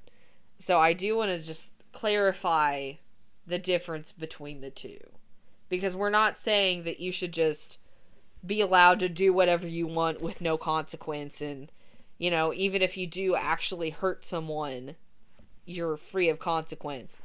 It's just, there is a difference between a botch and an actual risk to someone's safety. I know that's not related to the overall topic, but I did want to clarify that. That is the truth. And just overall, wrestling fans should not care about those things, because at the end of the day, unless you can get in a ring and do what these people do, then, you know, maybe keep that shit to a minimum, because... I mean, I think they should care about the actual, like, safety. About safety, but yes, when it comes to, like, the tiny botches, because I always think of when Sasha Banks and Asuka had a match on Raw for the first time, and Sasha had a moment where she was doing a dive through the ropes, and she caught her foot on the ropes wrong, and it was just, I mean, it was just one of those freak, you just didn't get the spacing right, you just didn't get the timing right and all that. That happened recently with JC Jane, and people were like, again, kind of the conversation we had in the last episode about, like, developmental, but people were, like, getting on her and saying, oh, you know, blah, blah, blah, and I was like, listen, it happens. Her foot got caught on the rope. What was she supposed to do about that? That shit happens to, you know, that shit was happening to The Undertaker in, like, 2010. Like, exactly. It happens sometimes. Like, it happens. That's why I feel like it doesn't need to be dwelled on. Like, having entire Twitter accounts and all of that, like, no, it's just not necessary. Like, because it happens. As funny as I do think some of the AEW botch stuff is, because I'm sorry, I'm a petty son of a bitch, I get a giggle out of it sometimes. I do think it also, like, can be very discouraging for the performers. And I think anything that's discouraging wrestlers from wrestling is probably not a good thing at the end of the day. Excuse me. So, like, give them space to make some mistakes.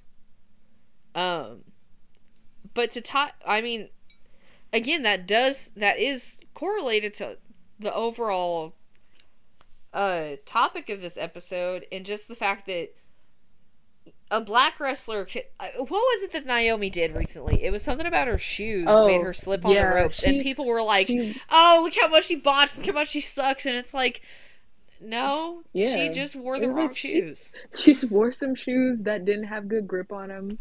And you know what? If anything, to be the Naomi defender, if anything, like, that speaks to something that she does that a lot of y'all's favorite wrestlers don't do, and that is, like, try to branch out and be creative with how she looks and how she presents herself, because some of your favorite wrestlers have shitty fucking presentation. I'm sorry, they're boring to look at. I was gonna say, that also is kind of a thing, because, and this is something that's a wider, much wider societal issue, in that I feel like a lot of the times black performers are held to a higher aesthetic standard than a lot of white performers, if that makes sense. Like, again, I'm not up to date on the AEWs and whatnot, but I always feel like Jade Cargill in particular has had to have such a specific, cultured, tailored presentation of how she dresses, how she presents herself physically, and I feel like that's not uncommon for Bianca and Naomi and Sasha even. is that there's this very high standard that they have to meet. You know, and it's like, especially for the black women. And again, when I say this is a much wider societal issue, I mean, if you look at workplace dress codes, that's the word. Sorry. Yes. Inverhouse green plaid. Not a sponsor. Taking my words away. They're held to a much higher standard. Like the whole, you're not allowed to wear your hair natural. Yeah. You're not allowed to wear bright colors, but only if you're black. It's a overarching societal double standard that they are held to, whereas their white counterparts would not be. And you wonder why we have like these conversations about cultural appropriation, especially like in wrestling. That's something that bothers me a lot, because some of the same things that people like black wrestlers will get called names, called thugs, ghetto, glow stripper, etc., the same things that they get called that for, you put it on a white wrestler, and all of a sudden you think it's the best thing since sliced bread. Look at like the Young Bucks with this whole sneaker situation. Literally, God, not like the sneakers. Oh God. Oh, and I know I hate to bring it up because that whole thing was so fucking ridiculous, but like it's a textbook example of how like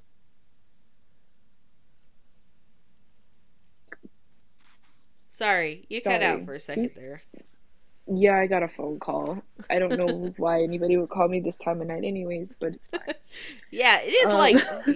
Is it midnight for you? About to be. Oh, God. But yeah, like, it's like... White wrestling fans will attack a black man over asserting... like reclaiming his culture and asserting that people are stealing from his culture and profiting off of it, and they will attack that black man and then also discredit the culture that created that while praising these white wrestlers for the white wrestlers literally for stealing it. Could you imagine? Could you just sit here and imagine this with me for a second? Could you imagine if Naomi and Sasha had a feud over who had a bigger ass? Could you imagine? God. Could you? I mean, people would think it was the dumbest. They would attack WWE. They would attack them too. It would be People would say they're setting women's wrestling back. I'm 35 years. I'm trying to imagine the level of assholery that would happen online. And I'm just like, but it's okay if they're not black. AEW would make fun of Garen fucking to you if anybody in WWE, but especially if like Naomi and Sasha were feuding and they had a feud like that, guarantee you it's making its way into 3 AEW promos. I guarantee you. Britt Baker's gonna say something about it. The Young Bucks are gonna say something about it. Cody, and you know what's they're crazy? Gonna tweet. It's gonna be in BTE. It's gonna be a thing. You know what's crazy? Brandy and Jade could do it, and I don't even think it would get the backlash. Because there's just something so specifically about Naomi and Sasha and Bianca, and even to take it back further, Alicia Fox. What is everyone's problem with Alicia fucking Fox? Oh my God, you want to talk about the Divas era? Like, I think people like I love that woman. Will kind of go. They will go back and credit a lot of the women from the Divas era. People will credit Trish. They'll credit Mickey. Beth Phoenix. People refuse to give Alicia Fox her credit for anything. Refuse. And it's crazy. Staunchly. She is... I think if I were putting this together, like, trying to teach people wrestling, and I wanted to teach somebody how to sell, I would show them Alicia Fox matches. Because she was so good at it. She was such a performer. She was so good. And actually, hands down, most beautiful Northern Lights suplex since Ken Shamrock, #Ken Shamrock for Hall of Fame 2022, But literally the most beautiful Northern Light suplex since Ken Shamrock. Alicia Fox. Fucking Just stunning. amazing. Stunning. Beautiful. Like, she was always a get my character. Tony She was D'Angelo always, voice on. and Fucking beautiful. Again, too, to point out like the double standard, like when you see certain wrestlers who faced issues about like alcoholism and substance abuse, Don't even get me started on have that. always I rallied will fucking fight somebody. always rallied around them to show them not always, but for the most part, rally around them to show them support. Like, you know, I'm not going to say that because I don't want to seem like I'm throwing this person under the bus, but you know, tell me we've seen with some, yeah, people are going to figure that I'm talking about someone recent, but like, you know, and not to say that that person didn't deserve all the love that they got, because 100% they did. Everybody in that position deserves love and support from people, but Alicia Fox was not given that. People to this day are like, well, why does she deserve to be in the Hall of Fame? And why does she deserve anything? She's just this drunk alcoholic, blah blah blah blah blah. I will say, when she just a quick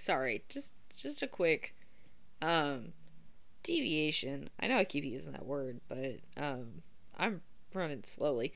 So, dear listeners, I don't know if you know this, but I am actually an alcoholic. I have been drinking since I was 15, pretty consistently.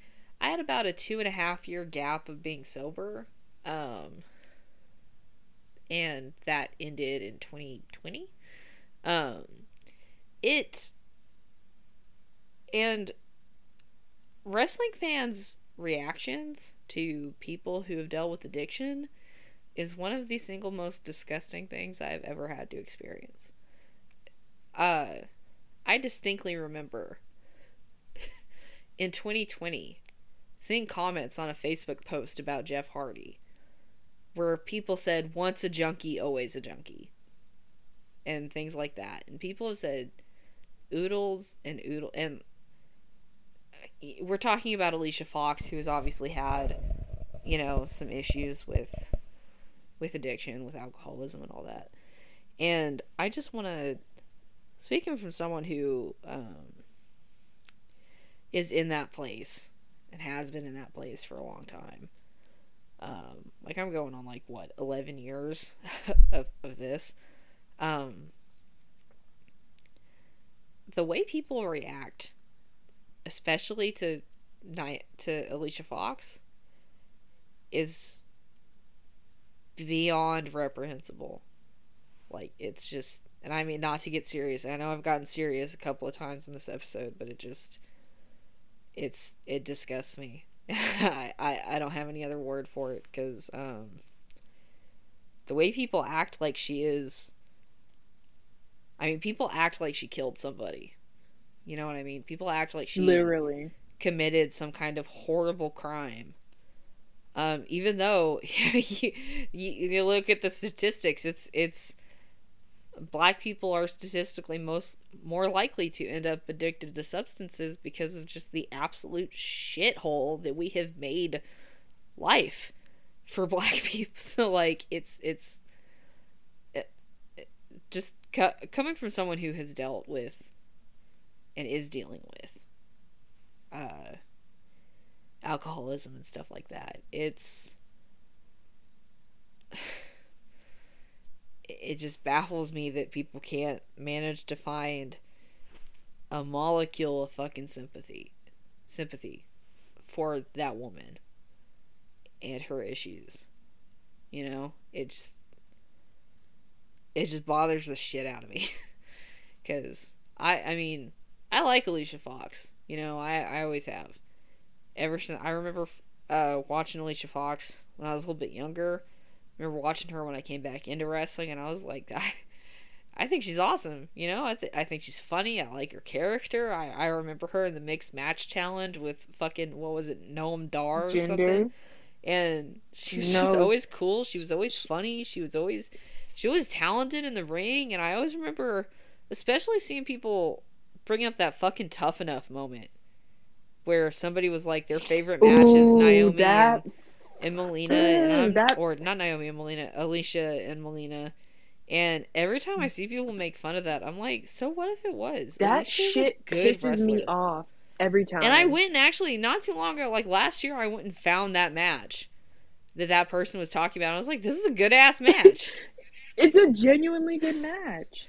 It just, It like, pisses. No, I'm sorry. That's one of those things that legitimately pisses me off. And I, I know you're a Drew fan, and people thought I was trying to cancel Drew for this, and I wasn't trying to cancel him. I was trying to make a broader point about why it wasn't funny that he said this.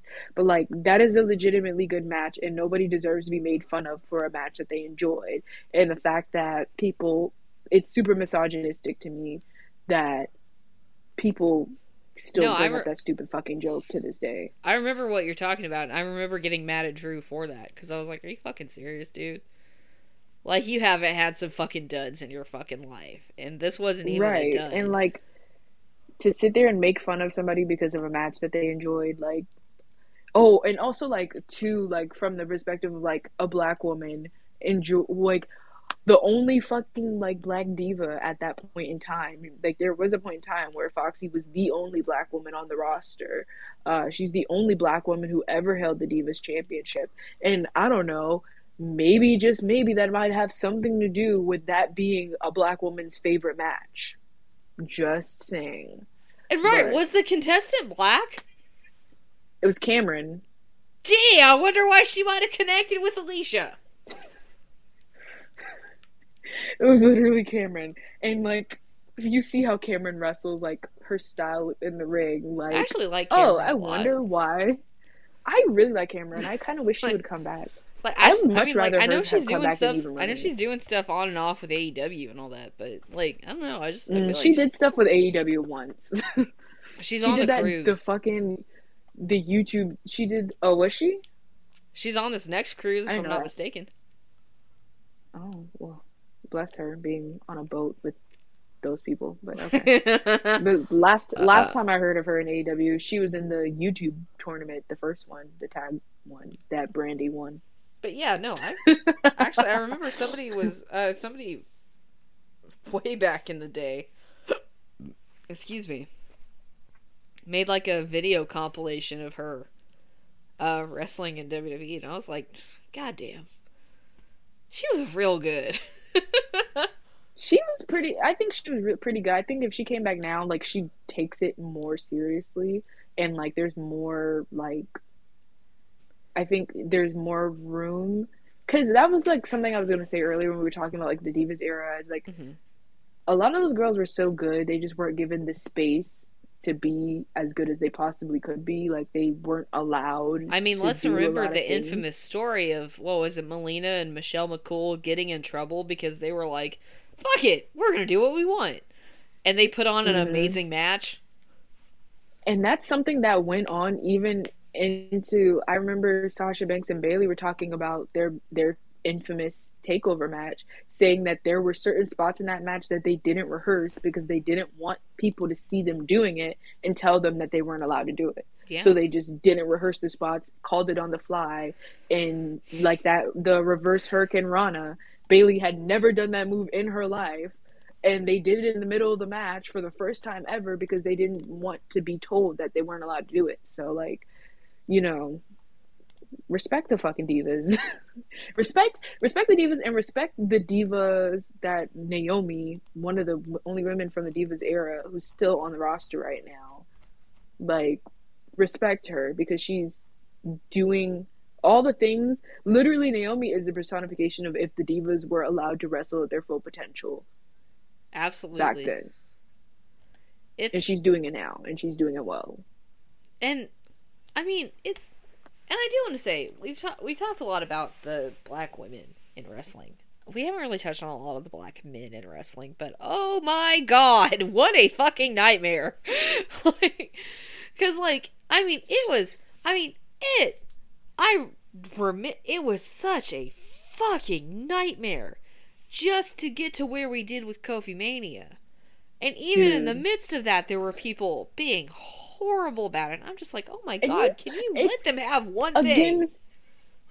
Again, like, you want to talk about, like, things happening. And I always said that storyline people tried to deny that there was an underlying racial Well, part of that story like being Kofi told. Mania? It was with Kofi Mania, like the underlying thing being like he's black, Vince McMahon trying to hold him down, putting obstacle Yeah. after obstacle in front of him.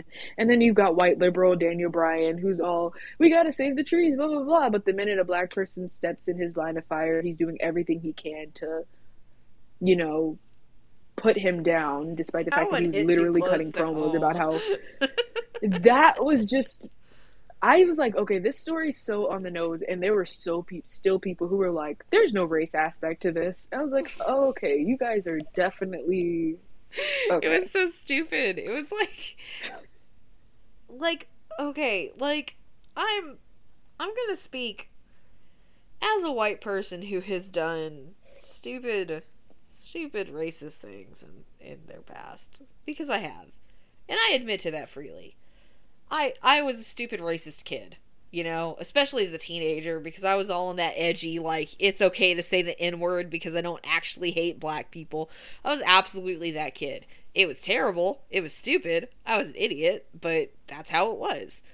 But I I understand the desire for there to not be a race aspect, but at one point you do have to grow up and you have to recognize that that's not the reality. I get it. It's hard. It's hard, fellow white people, to admit that, yeah, there have probably been times, especially for leftist white people, white liberal Daniel Bryan, it's hard to accept that you have been racist in your life. You're probably still racist now. I'm still racist now. There's no way that I cannot be. It's just how it is when you grow up as a white person, even as the most liberal leftist white person on the planet. You're gonna be racist sometimes, and I get it. It's hard to it's hard to make peace with that. But you do have to grow up, and you have to realize that that is the situation. Wrestling fans being absolutely just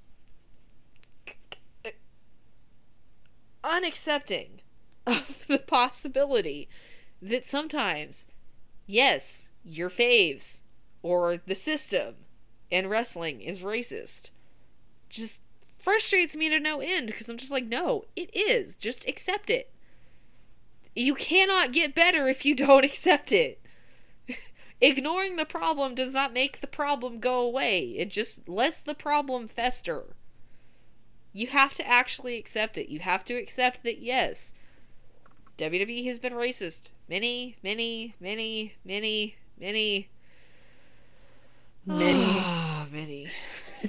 in That the video past. of Vince Mc, I literally Not the as Vince you, video.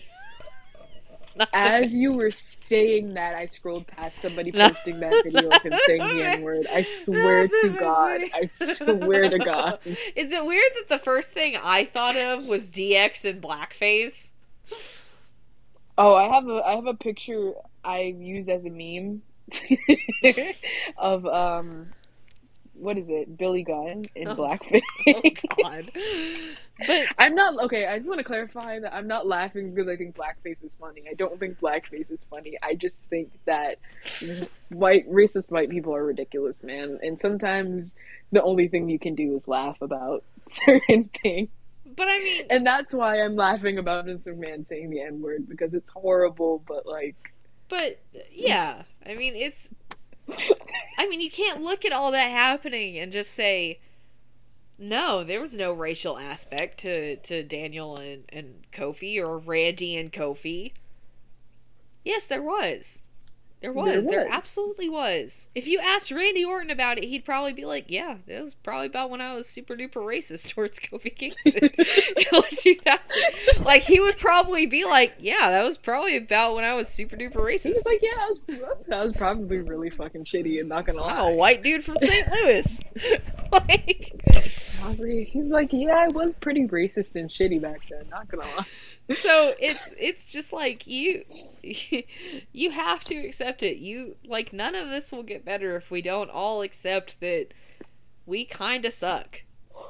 Whether it's cis people towards trans people, or white people towards black people, or straight people towards gay people, abled people towards disabled people, no matter what you do, it sucks. We all suck. Everybody sucks in some way, and that's just how things are. And you cannot get better until you accept that things kind of fucking suck. Then once you do, we can start making progress. You can start to unlearn those behaviors and become a better person. It's just that's just one of those things about wrestling fans that they do constantly that I'm just like, guys, can we just stop for a minute? And it's just it's something that so constantly comes up with black wrestlers in particular. Like, I mean, every time I just think about you might know more about it. There was a black wrestler on AEW who got another black wrestler's name chanted at him. And yeah, it was Willie Hobbs. Mm-hmm. And he had Big E's name chanted at him. And it's like, and Big E and Willie Hobbs, they're the only thing in common they have is that they're two buff black men. They have nothing else in common. They are nothing at all. They don't even resemble each other. I mean, you know how how white people are. You know, they think that all black people look the same. So, I mean, of course they're gonna do that. It just but I don't even think it was like that. They thought that was Big E. It was clearly like, we're gonna chant this other person's name at you, because it's like that thing we were talking about earlier, where like they like love to compare wrestlers to each other. Like, oh, you guys are both black and buff. Okay, then y'all are basically the same. I mean, it also does get back to a point that you made in the AEW episode about how certain environments in wrestling feel very unsafe for certain marginalized people. And I can't imagine that an entire crowd of people being super racist all at one time probably felt that was literally the first show back with fans when they went back on the road, and that was about 2 or 3 weeks before AEW came to where I live. And I was really, really debating about whether or not I wanted to go to this show by myself, because my best friend had just moved cities for college. So I was like, okay, basically I'd be going alone. And I decided I did not feel safe enough to do that, because the first show back with fans, they were being racist towards the first black person they fucking laid eyes on. And so I was like, no, I'm not going to put myself in that environment, because I'm not going to enjoy myself. And I'm going to be scared, and not scared because, but like, I'm going to feel uncomfortable the entire time. The only reason why I say I wouldn't be scared is because I can't imagine there are many AEW fans who could beat me in a fight. But, I mean, honestly. But, like, being facetious, obviously.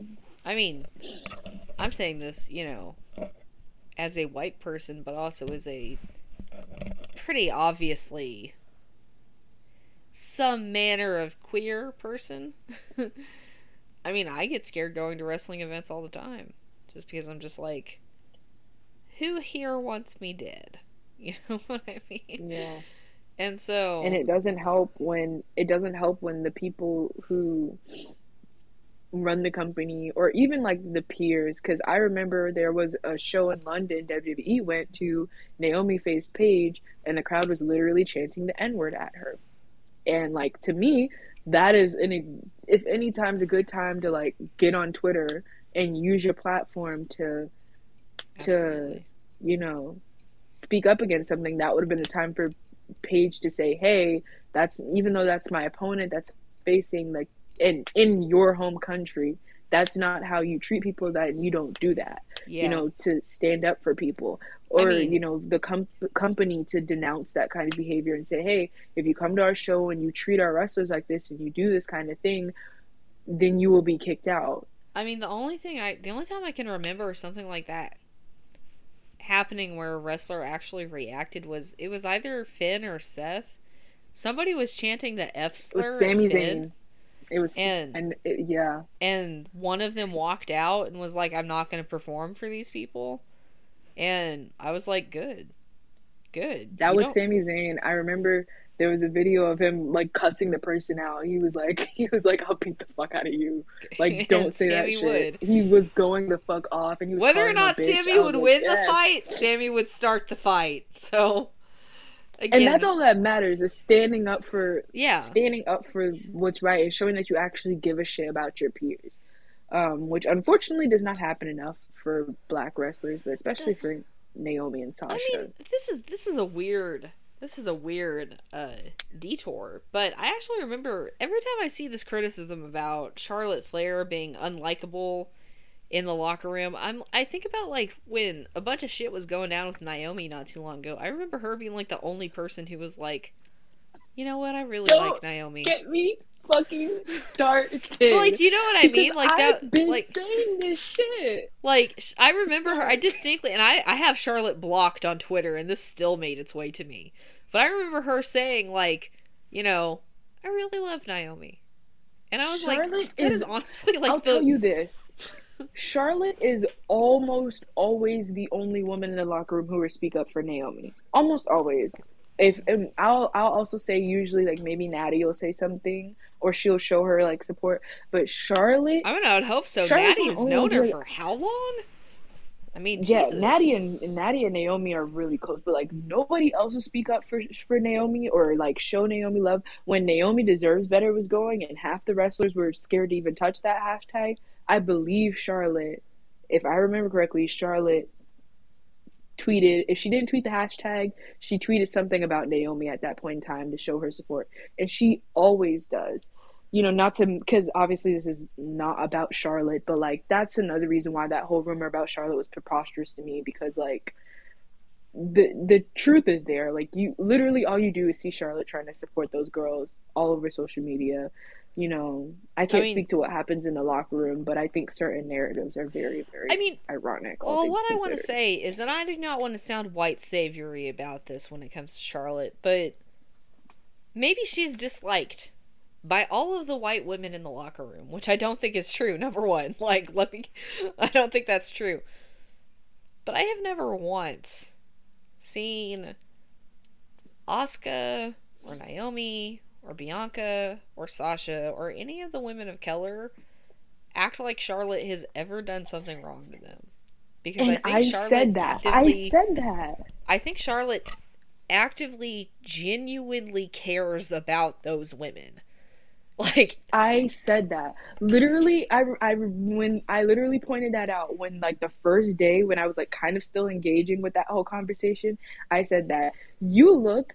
Bianca has always praised Charlotte. Sasha has always praised Charlotte, even though people want there to be like issue between them and saying that Charlotte is like so jealous of Sasha and all this stuff. In which I'm not going to speak on that, but like we might have to do a when it Charlotte comes down episode. to it, we might have to, because honestly, I've been wanting to get on my soapbox about her for a while, but I've been holding back. But like for real, like when you look at the people who have always praised Charlotte, or at the very least like spoken about Charlotte, and they have nothing but good things to say about her, it's Bianca, Sasha, Naomi, Asuka.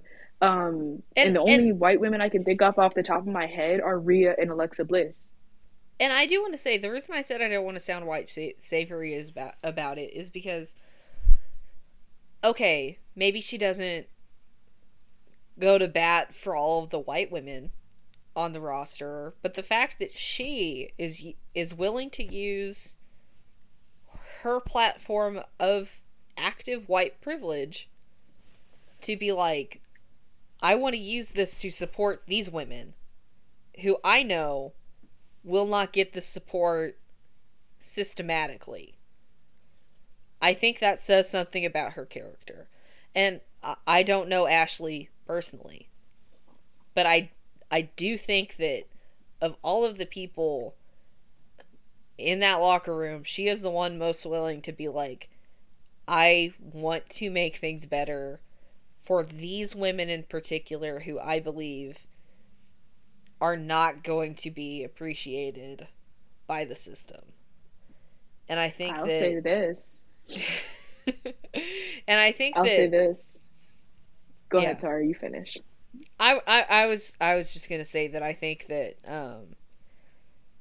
people act like people act like Sasha and Naomi don't have any friends backstage. You know what I mean? They act like, obviously it comes down to that old stereotype of black women have too much attitude or whatever, which actually Mm-hmm. I don't know if you have I don't know how late you're willing to stay up, but I actually did want to get onto this certain personal experiences that you have had with certain Oh yeah, I wrestling actually do want dirt to talk sheet about that. writers. I Because do want again, to talk about that because I feel like I really want to get something off my chest about that particular well, situation. I, So I yes. just well let's lead into that. I just wanted to say that when it comes to this attitude that wrestling fans have towards black women wrestlers, it then bleeds into how they react to black women wrestling fans, because Mm-hmm. I consistently I follow you. I follow a handful of other black women wrestling fans on the Twitter and whatnot. And uh, something that I have noticed about black women wrestling fans is that you guys tend to be very dedicated to things that are important to you in wrestling, which I find very admirable. Um, I mean, I always see just a certain group of the same black women constantly going to bat for things that they're passionate about, and they constantly are getting just shit from everybody. And I think that it's this widespread, whether it's a wrestler, whether it's a fan. If it's a black woman, they're gonna get treated in a very degrading, awful way. And I know that's something that you have experience with. And, I mentioned certain dirt sheet writers because that was something you and me have been talking about a lot recently because it's happened recently. um, Yeah. so I mean, feel free So to take over. It's just that I did want to mention that in this episode because it's been something consistent. there was on that note, there before I talk about my situation, I just remembered a situation with one of my mutuals. Um, she is and when I say she is literally, I mean she is literally a neuroscientist. Like that is her day job. I have her blocked And as of like 2 days ago, but I do know who you're talking about. She's very smart. She's very articulate also. Um, Even though I have her blocked, she's very enjoyable to her perspective is very interesting. The way she articulates herself is very yeah, interesting. So, um, I won't drop names, but if you happen to follow Naya, you will see her too. you might you probably know who I'm talking about, but And she she's is very again interesting. and very she has a very interesting perspective on Yeah. things usually. I don't agree with her 100% of the time, but she Well, always has an nobody agrees with everybody. interesting perspective. Right.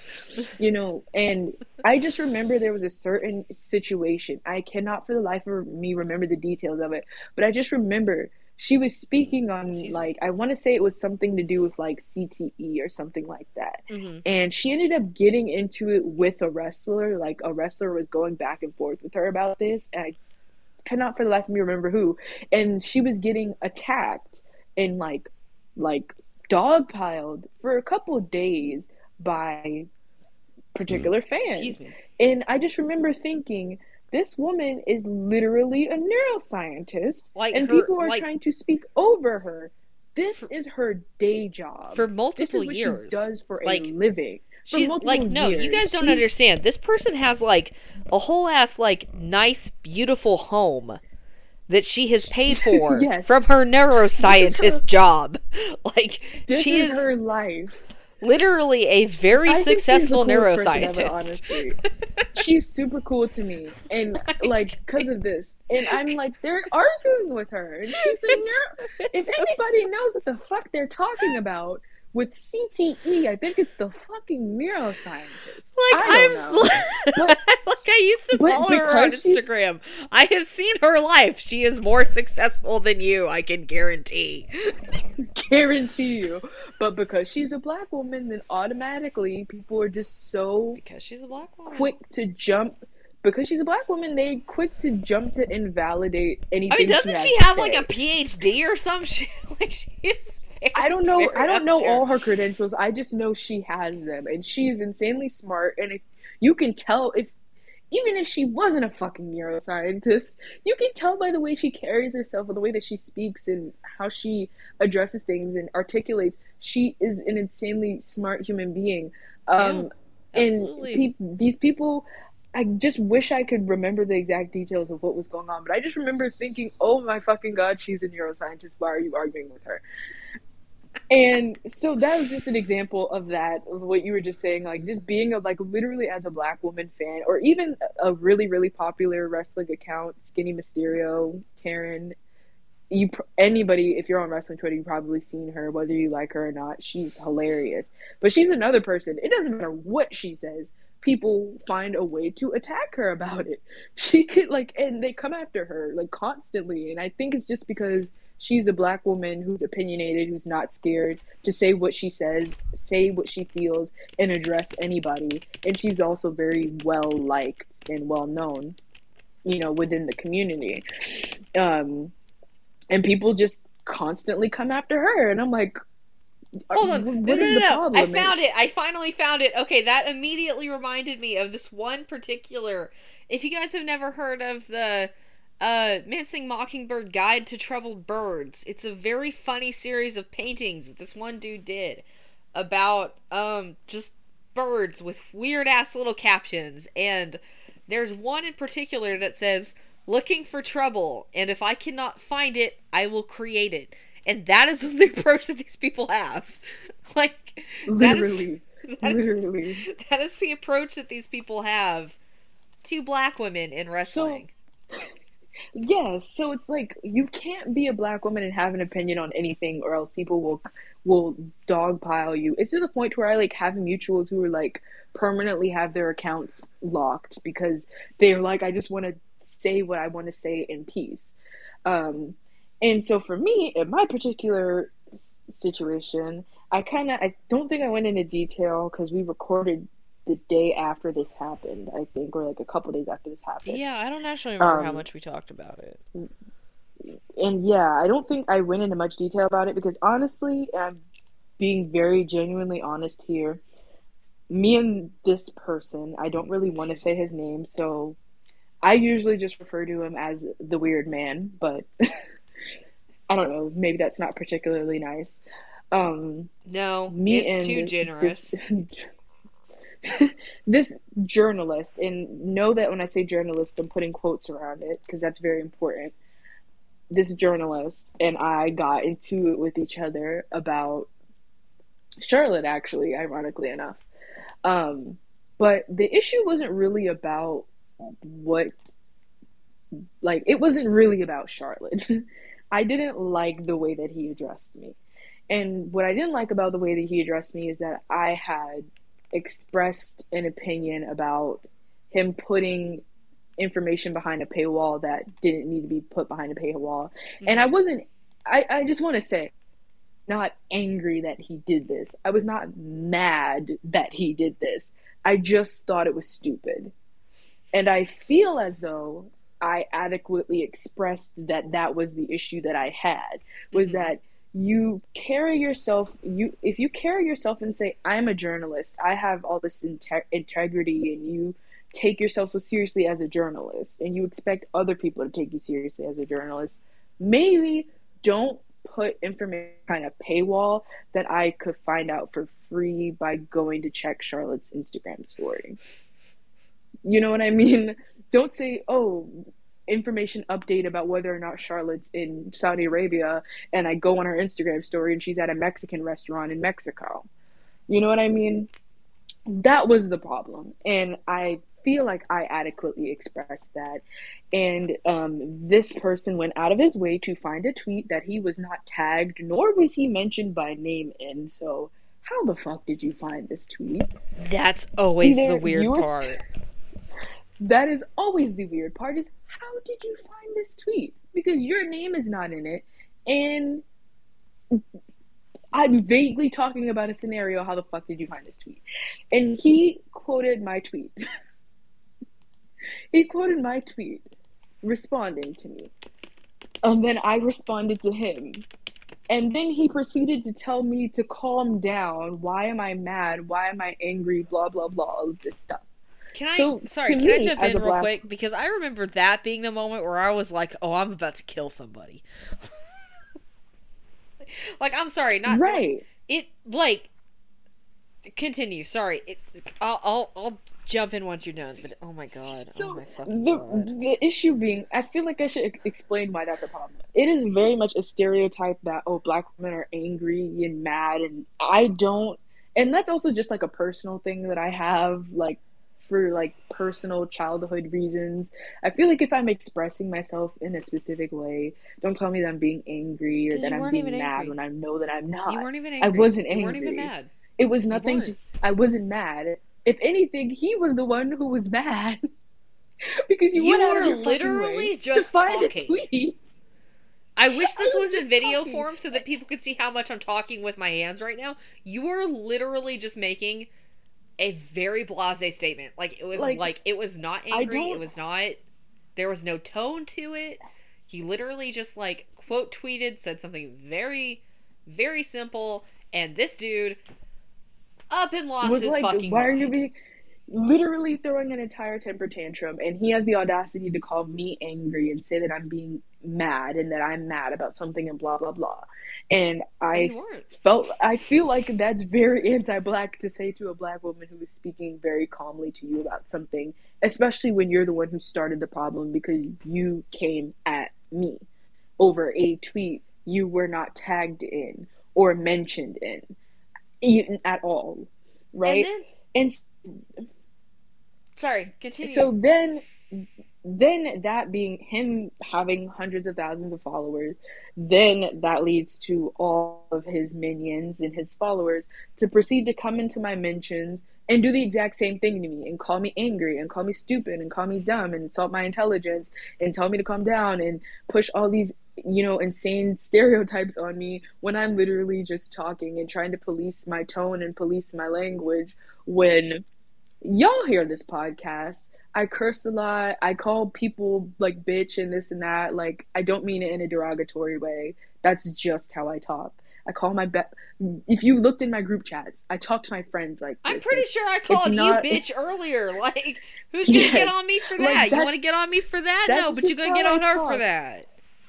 You know, like, I'm like, I speak in a certain way because of how I was raised and where I'm from and how I interact with my friends and the people in my life. That's just how the fuck I talk, you know. And I know that can not always translate well over the internet, but I clarified multiple times like that, and I felt like it was pretty fucking apparent in what I read, even in the way that I phrased certain sentences. I know there was one because this man in the middle of this back and forth took the time, I shit you not, he deleted most of these tweets. I think he deleted some of these tweets, but literally went through my account and found every tweet from that day that he thought was about him or thought could be aimed towards him, including replies to other people, like not even like standalone tweets, but replies to other people where he felt like I was being angry and he felt like I was being aggressive, and tried to use them as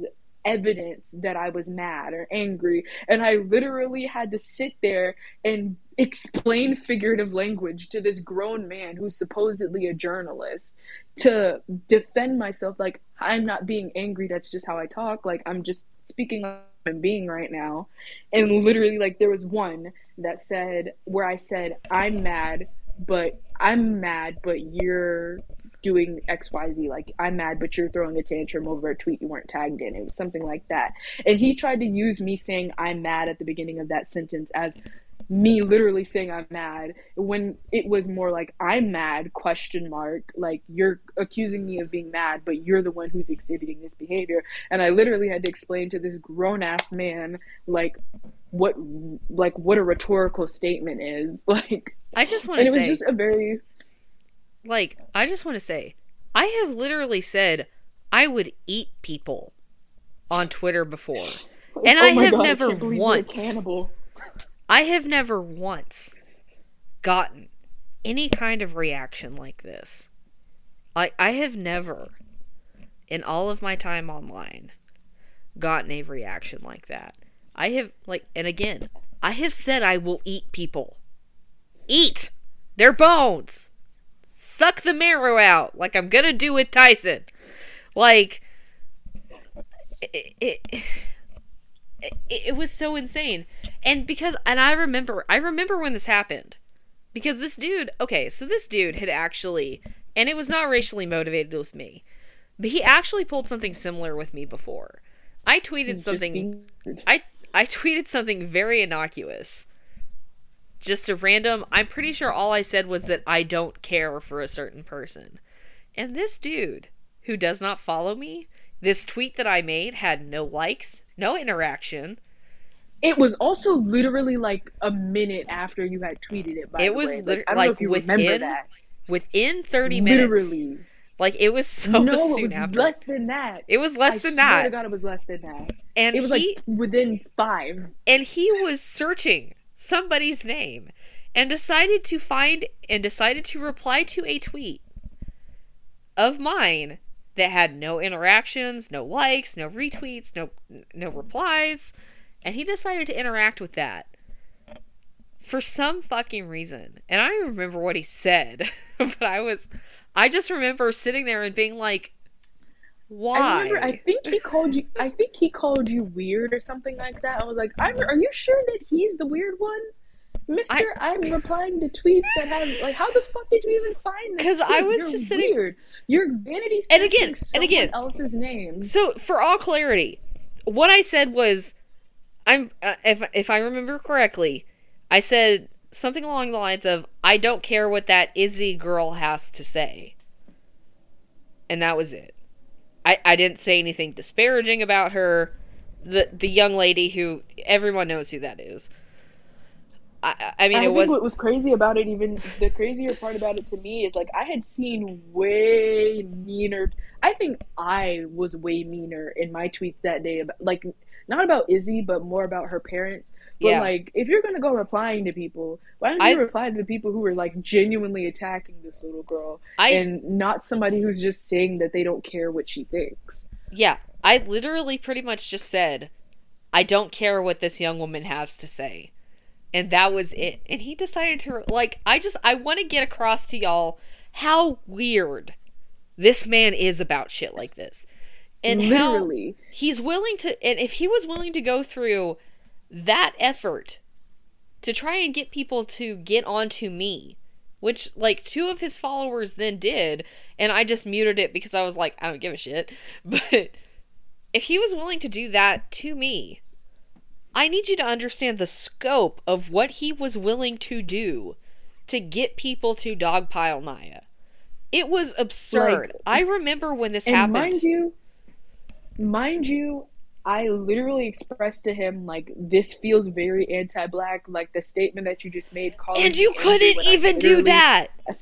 And I said it was anti-black, and then he tried to correct me and speak over me and say, like, no, I'm not, like, no, you're wrong, or, like, literally try to insult my intelligence. I literally broke this shit down. Sorry. Real quick. Sorry. Dropped my laptop a little bit. It's fine. Oh, shit. We're good. We're happy. Everything's fine. Nothing is wrong. Literally, like, I tried explaining to this man, like, what was wrong with what he was saying and why it was not okay and why it was anti-black. We good laptop. We good. We happy. Okay. And he just wasn't listening. Okay, but that ties it back to one of the things that we originally talked about in this episode, because you literally, and again, I remember when this happened. I was there when this happened. You couldn't say that it was anti-black, because then people are like, well, why are you pulling the race card? And it's like, because this shit is racist. Do you people not see what's happening? Because I'm a black woman, and y'all are a bunch of white men calling me stupid and calling me angry. You don't see anything wrong with that? Because I expressed an opinion. That was insane to me. And literally, too, like, again, I think I said on Twitter, like, I have not gone into detail on Twitter about this situation since it happened, because the next morning, mind you, this man was more than willing to keep going back and forth with me. I had to put a stop to it. I had to stop responding to him. I had to go to bed and wake up the next morning and because you have a block job him and a life. because I have a job and a life and better things to do than fucking argue with a 36-year-old man all night over God fucking knows what. And so literally I woke up in the morning, I had to block him just for my own sanity, because believe it or not, this is not the first time me and him have gotten into it with each other. Because no, guys. He literally had something in his bio on Twitter because of something she said for months. But you want to know what the crazier part about was? The whole issue from the beginning, before even this situation, was that wasn't directed at him either. I had quoted, I don't even think it was his tweet. I think it was off the Fightful account that I like quote tweeted. It was when Drake Wirtz got fired, and there was rumors about like somebody had tried to fight him backstage, and I was like, one of you quote unquote fuck Drake journalists, Wirtz, by the way, get jumped, bitch. Fuck that guy.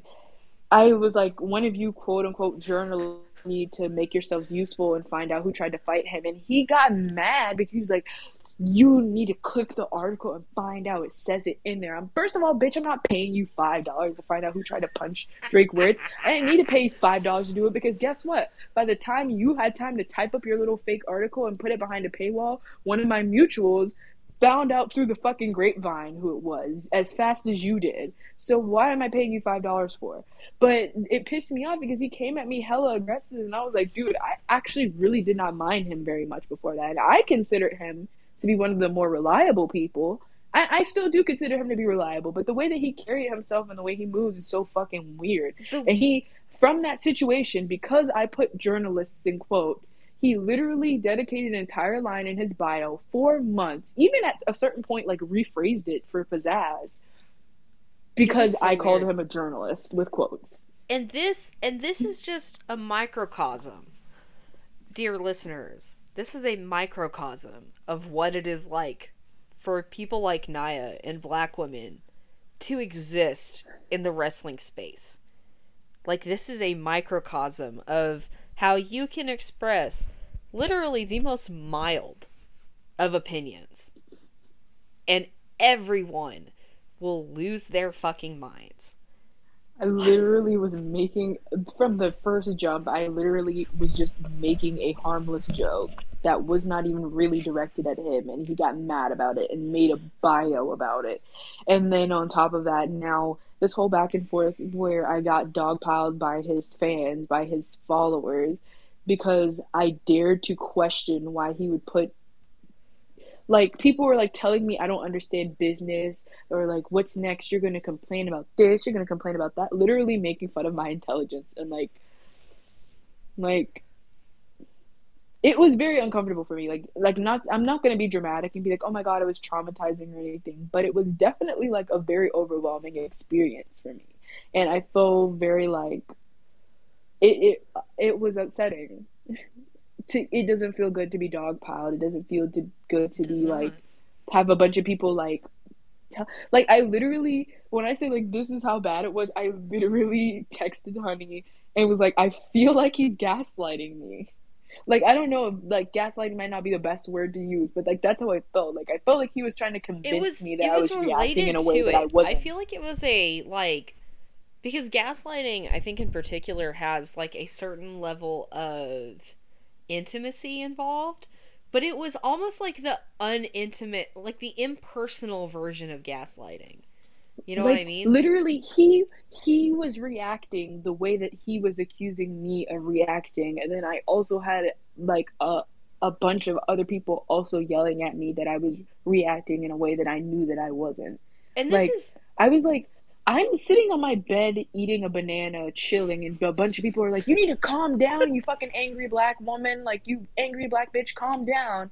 And I'm like, I'm fucking chilling. You're the one screaming at me.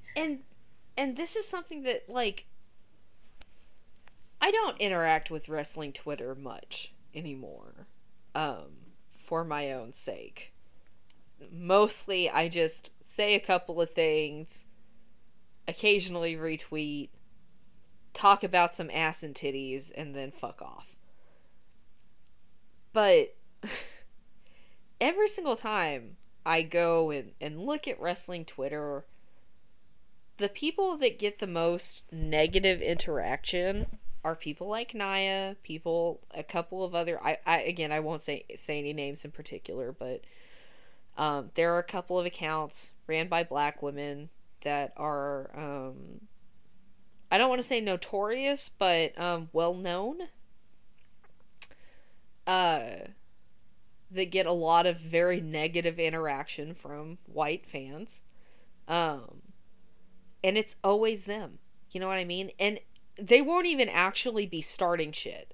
Because you'll have people like that one motherfucker who did, one of the 19, bi-monthly should Chris Benoit be in the Hall of Fame clout tweets. Fuck. And even that doesn't get as much shit as a black woman just kind of saying, I don't know if I liked that.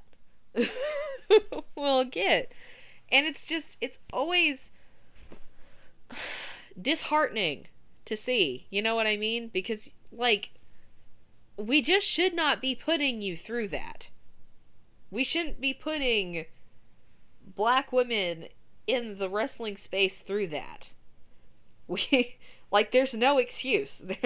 There's no excuse for it. None. We should not be... we should be allowed to exist and enjoy the space the way that other people do. And you should actually... One of the things that got me about when everyone was calling you angry and mad and all that, and I was like, okay, so what if she is? You get to be... No one has ever... Point... Sorry, continue. After that point, I feel like I had every right to be mad and angry and curse. I think because, again, like I said, it may have just been because of the language that I use, but, that's just how I talk. I don't know. But even after a certain point, I feel like I have every right to be angry, so... Whatever. And you do. Not even after a certain point. You have, no one is going to sit there and tell... one of those popular accounts ran by a white dude that, you're one of those people that always post the same CM Punk video after the releases. No one's gonna sit there and say, oh, you're too angry about this, why are you so mad? No one's gonna say that to them. So there's no fucking reason. There's no reason at all that as a community we sit here and we put black women through this. It's absurd. I myself, I have said some inflammatory statements. I have said some shit about people. And I do not get half of the shit. And I can use actual, official searchable terms and not get half the shit that you do for saying the most mild opinion possible. And it's absurd. There's absolutely no excuse for the way that the wrestling community, if you want to call it a community, treats black women. And it goes back to, again, we started this talking about a double standard, and that's what it is. It is a double standard. Black women fans are always going to be treated to that double standard of, you always have to have yourself perfectly poised and perfected, and you can't say anything that might upset anyone to even the slightest degree. And it almost, there are just, I don't want to say how it comes off, but there is a certain way that it comes off, and it's just fucking gross. It's just gross. That's the only word I can think of for it. I agree. That's really just it. And it could be very frustrating being a black person, especially being a black woman in this community. And I feel like wrestling, when people ask me what do I like about wrestling, one of the first things I always say is that it's so diverse. there are so many different walks of life in wrestling. There are queer people, black people, white people, Asian people, Samoans, Not enough Southeast disabled people. Asians. Not enough disabled people. But Shout out but to even Crazy then, like, Steve. but even then, there are some like disabled people. Can't say they've always been like treated well in the way that they deserve to be treated, but like it's a community that's filled with everyone you can Yeah. possibly imagine, and that's one thing I love about wrestling. But just like the real world, just because we're all here existing in this space together doesn't always mean we're treating each other right. And so that's just really what I want to see. I feel like there's so much good black wrestling right now. Um, there's so many amazing, talented wrestlers in every company, like in every, at least in America, so many amazing wrestlers.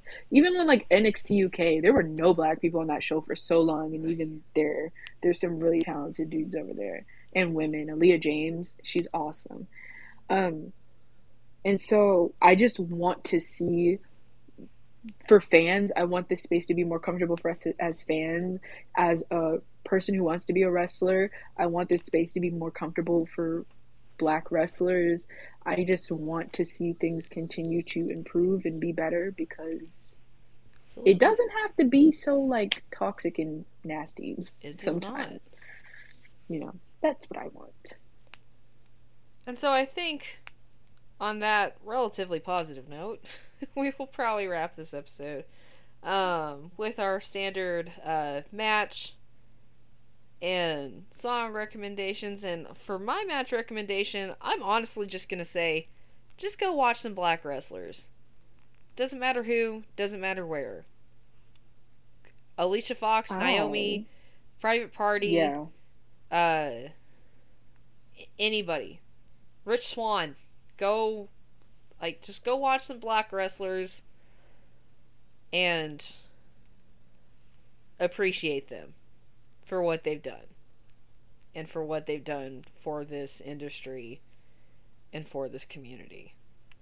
For song recommendations, shit on a shingle. Hold on, I actually gotta look up the title of the song because I don't ever remember it. Do. Hold on, let me.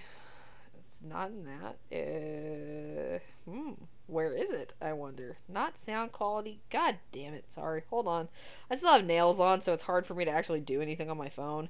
Fuck off. And now my phone's just not doing what I need it to do. Uh.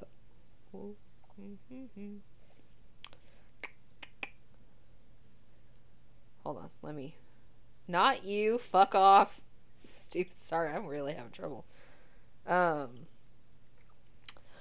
Wu Tang Clan featuring Capadonna, Triumph. It's a very, very good song. My mom introduced me to it like 2 years ago. Longer ago than that. My mom's a little bit of a hip hop historian. Fun fact. I have okay. So I'm kind of gonna go the similar route and say, if you can, just find some black wrestlers to support, especially black indies. Mm-hmm. Trisha Dora is somebody who, An absolute superhero. um, yeah, sorry, went out for a second.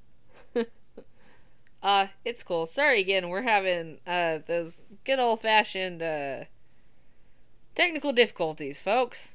Uh, like I mentioned it offhand. Trisha Dora, absolute superhero. You should absolutely check her out. There are actually a lot of black I independent think, wrestlers that you guys should go check out if you get a chance. yes. Sorry, mic went out again. It's So cool. yeah, I don't know who it is. Trisha Dora, Shug D, AJ Gray. If you're into deathmatch hardcore wrestling, he's really, really, really cool. And he's got one of the best songs on the indies, right? Best entrance themes on the indies right now. Um, Sahara Seven, Janae Kai. She's so freaking cool. If you like if you like MMA ish like wrestling, um, you should check her out. But check out all these people. If you're looking for a specific match, there was this really cool show that happened back in October. No, actually, I'm way off. It happened all the way back in June. Um, yeah, June 26th. And I don't know if you can find this show online still, but it's called Pro Unapologetic Presents Black Girl Magic. It was an all black I women remember show. that. Yes, it was really, really cool. If you can find the whole show somewhere, watch the whole show. If you're looking for a specific match, Jazz, who is one of my favorite women And an ever. icon of the sport. Yes, an icon. And Trisha Dora, who I just mentioned, who I cannot speak highly enough. I hope a company signs her soon. They teamed up against Brooke Valentine and Willow Nightingale, also known as Thick and Juicy 2.0. Find that match if you can and watch it. Um, yeah, and just watch women's wrestling, black women's wrestling. And a song, um, I think I said Flaming Horror already. Yeah, I think I said that one like 3 episodes ago. Can you tell I haven't been listening to new music? My Spotify rap is gonna be so fucked. Um, oh, I got one. Star-Crossed by Casey Musgraves. Very good song. Very lovely lady. Well, there you go, folks. That'll be a wrap on this episode, and as per usual, you know, be safe, wear your masks, and not only should you put in effort to unlearning the racism that you've been brought up in, but do a good job to uplift and protect the black voices in your community. We're all facing a very difficult time, especially as of the past day or so, with things like the Rittenhouse trial, the Ahmaud Arbery trial, the Julius Jones uh, clemency hearing. It's been a rough time for black people across the country. And it continues to be a tough time for black people across the country. Because that just doesn't ever seem to end. So, if you're white, if you're not black in any way, just do your best to support the black voices and the black people in your community. That's pretty much all we can do. Yeah, And 100% agree. and things will get better one day down the line. And it's just something that we all have to keep working towards and we all have to keep striving towards. So thank you again for listening and just be good to each other.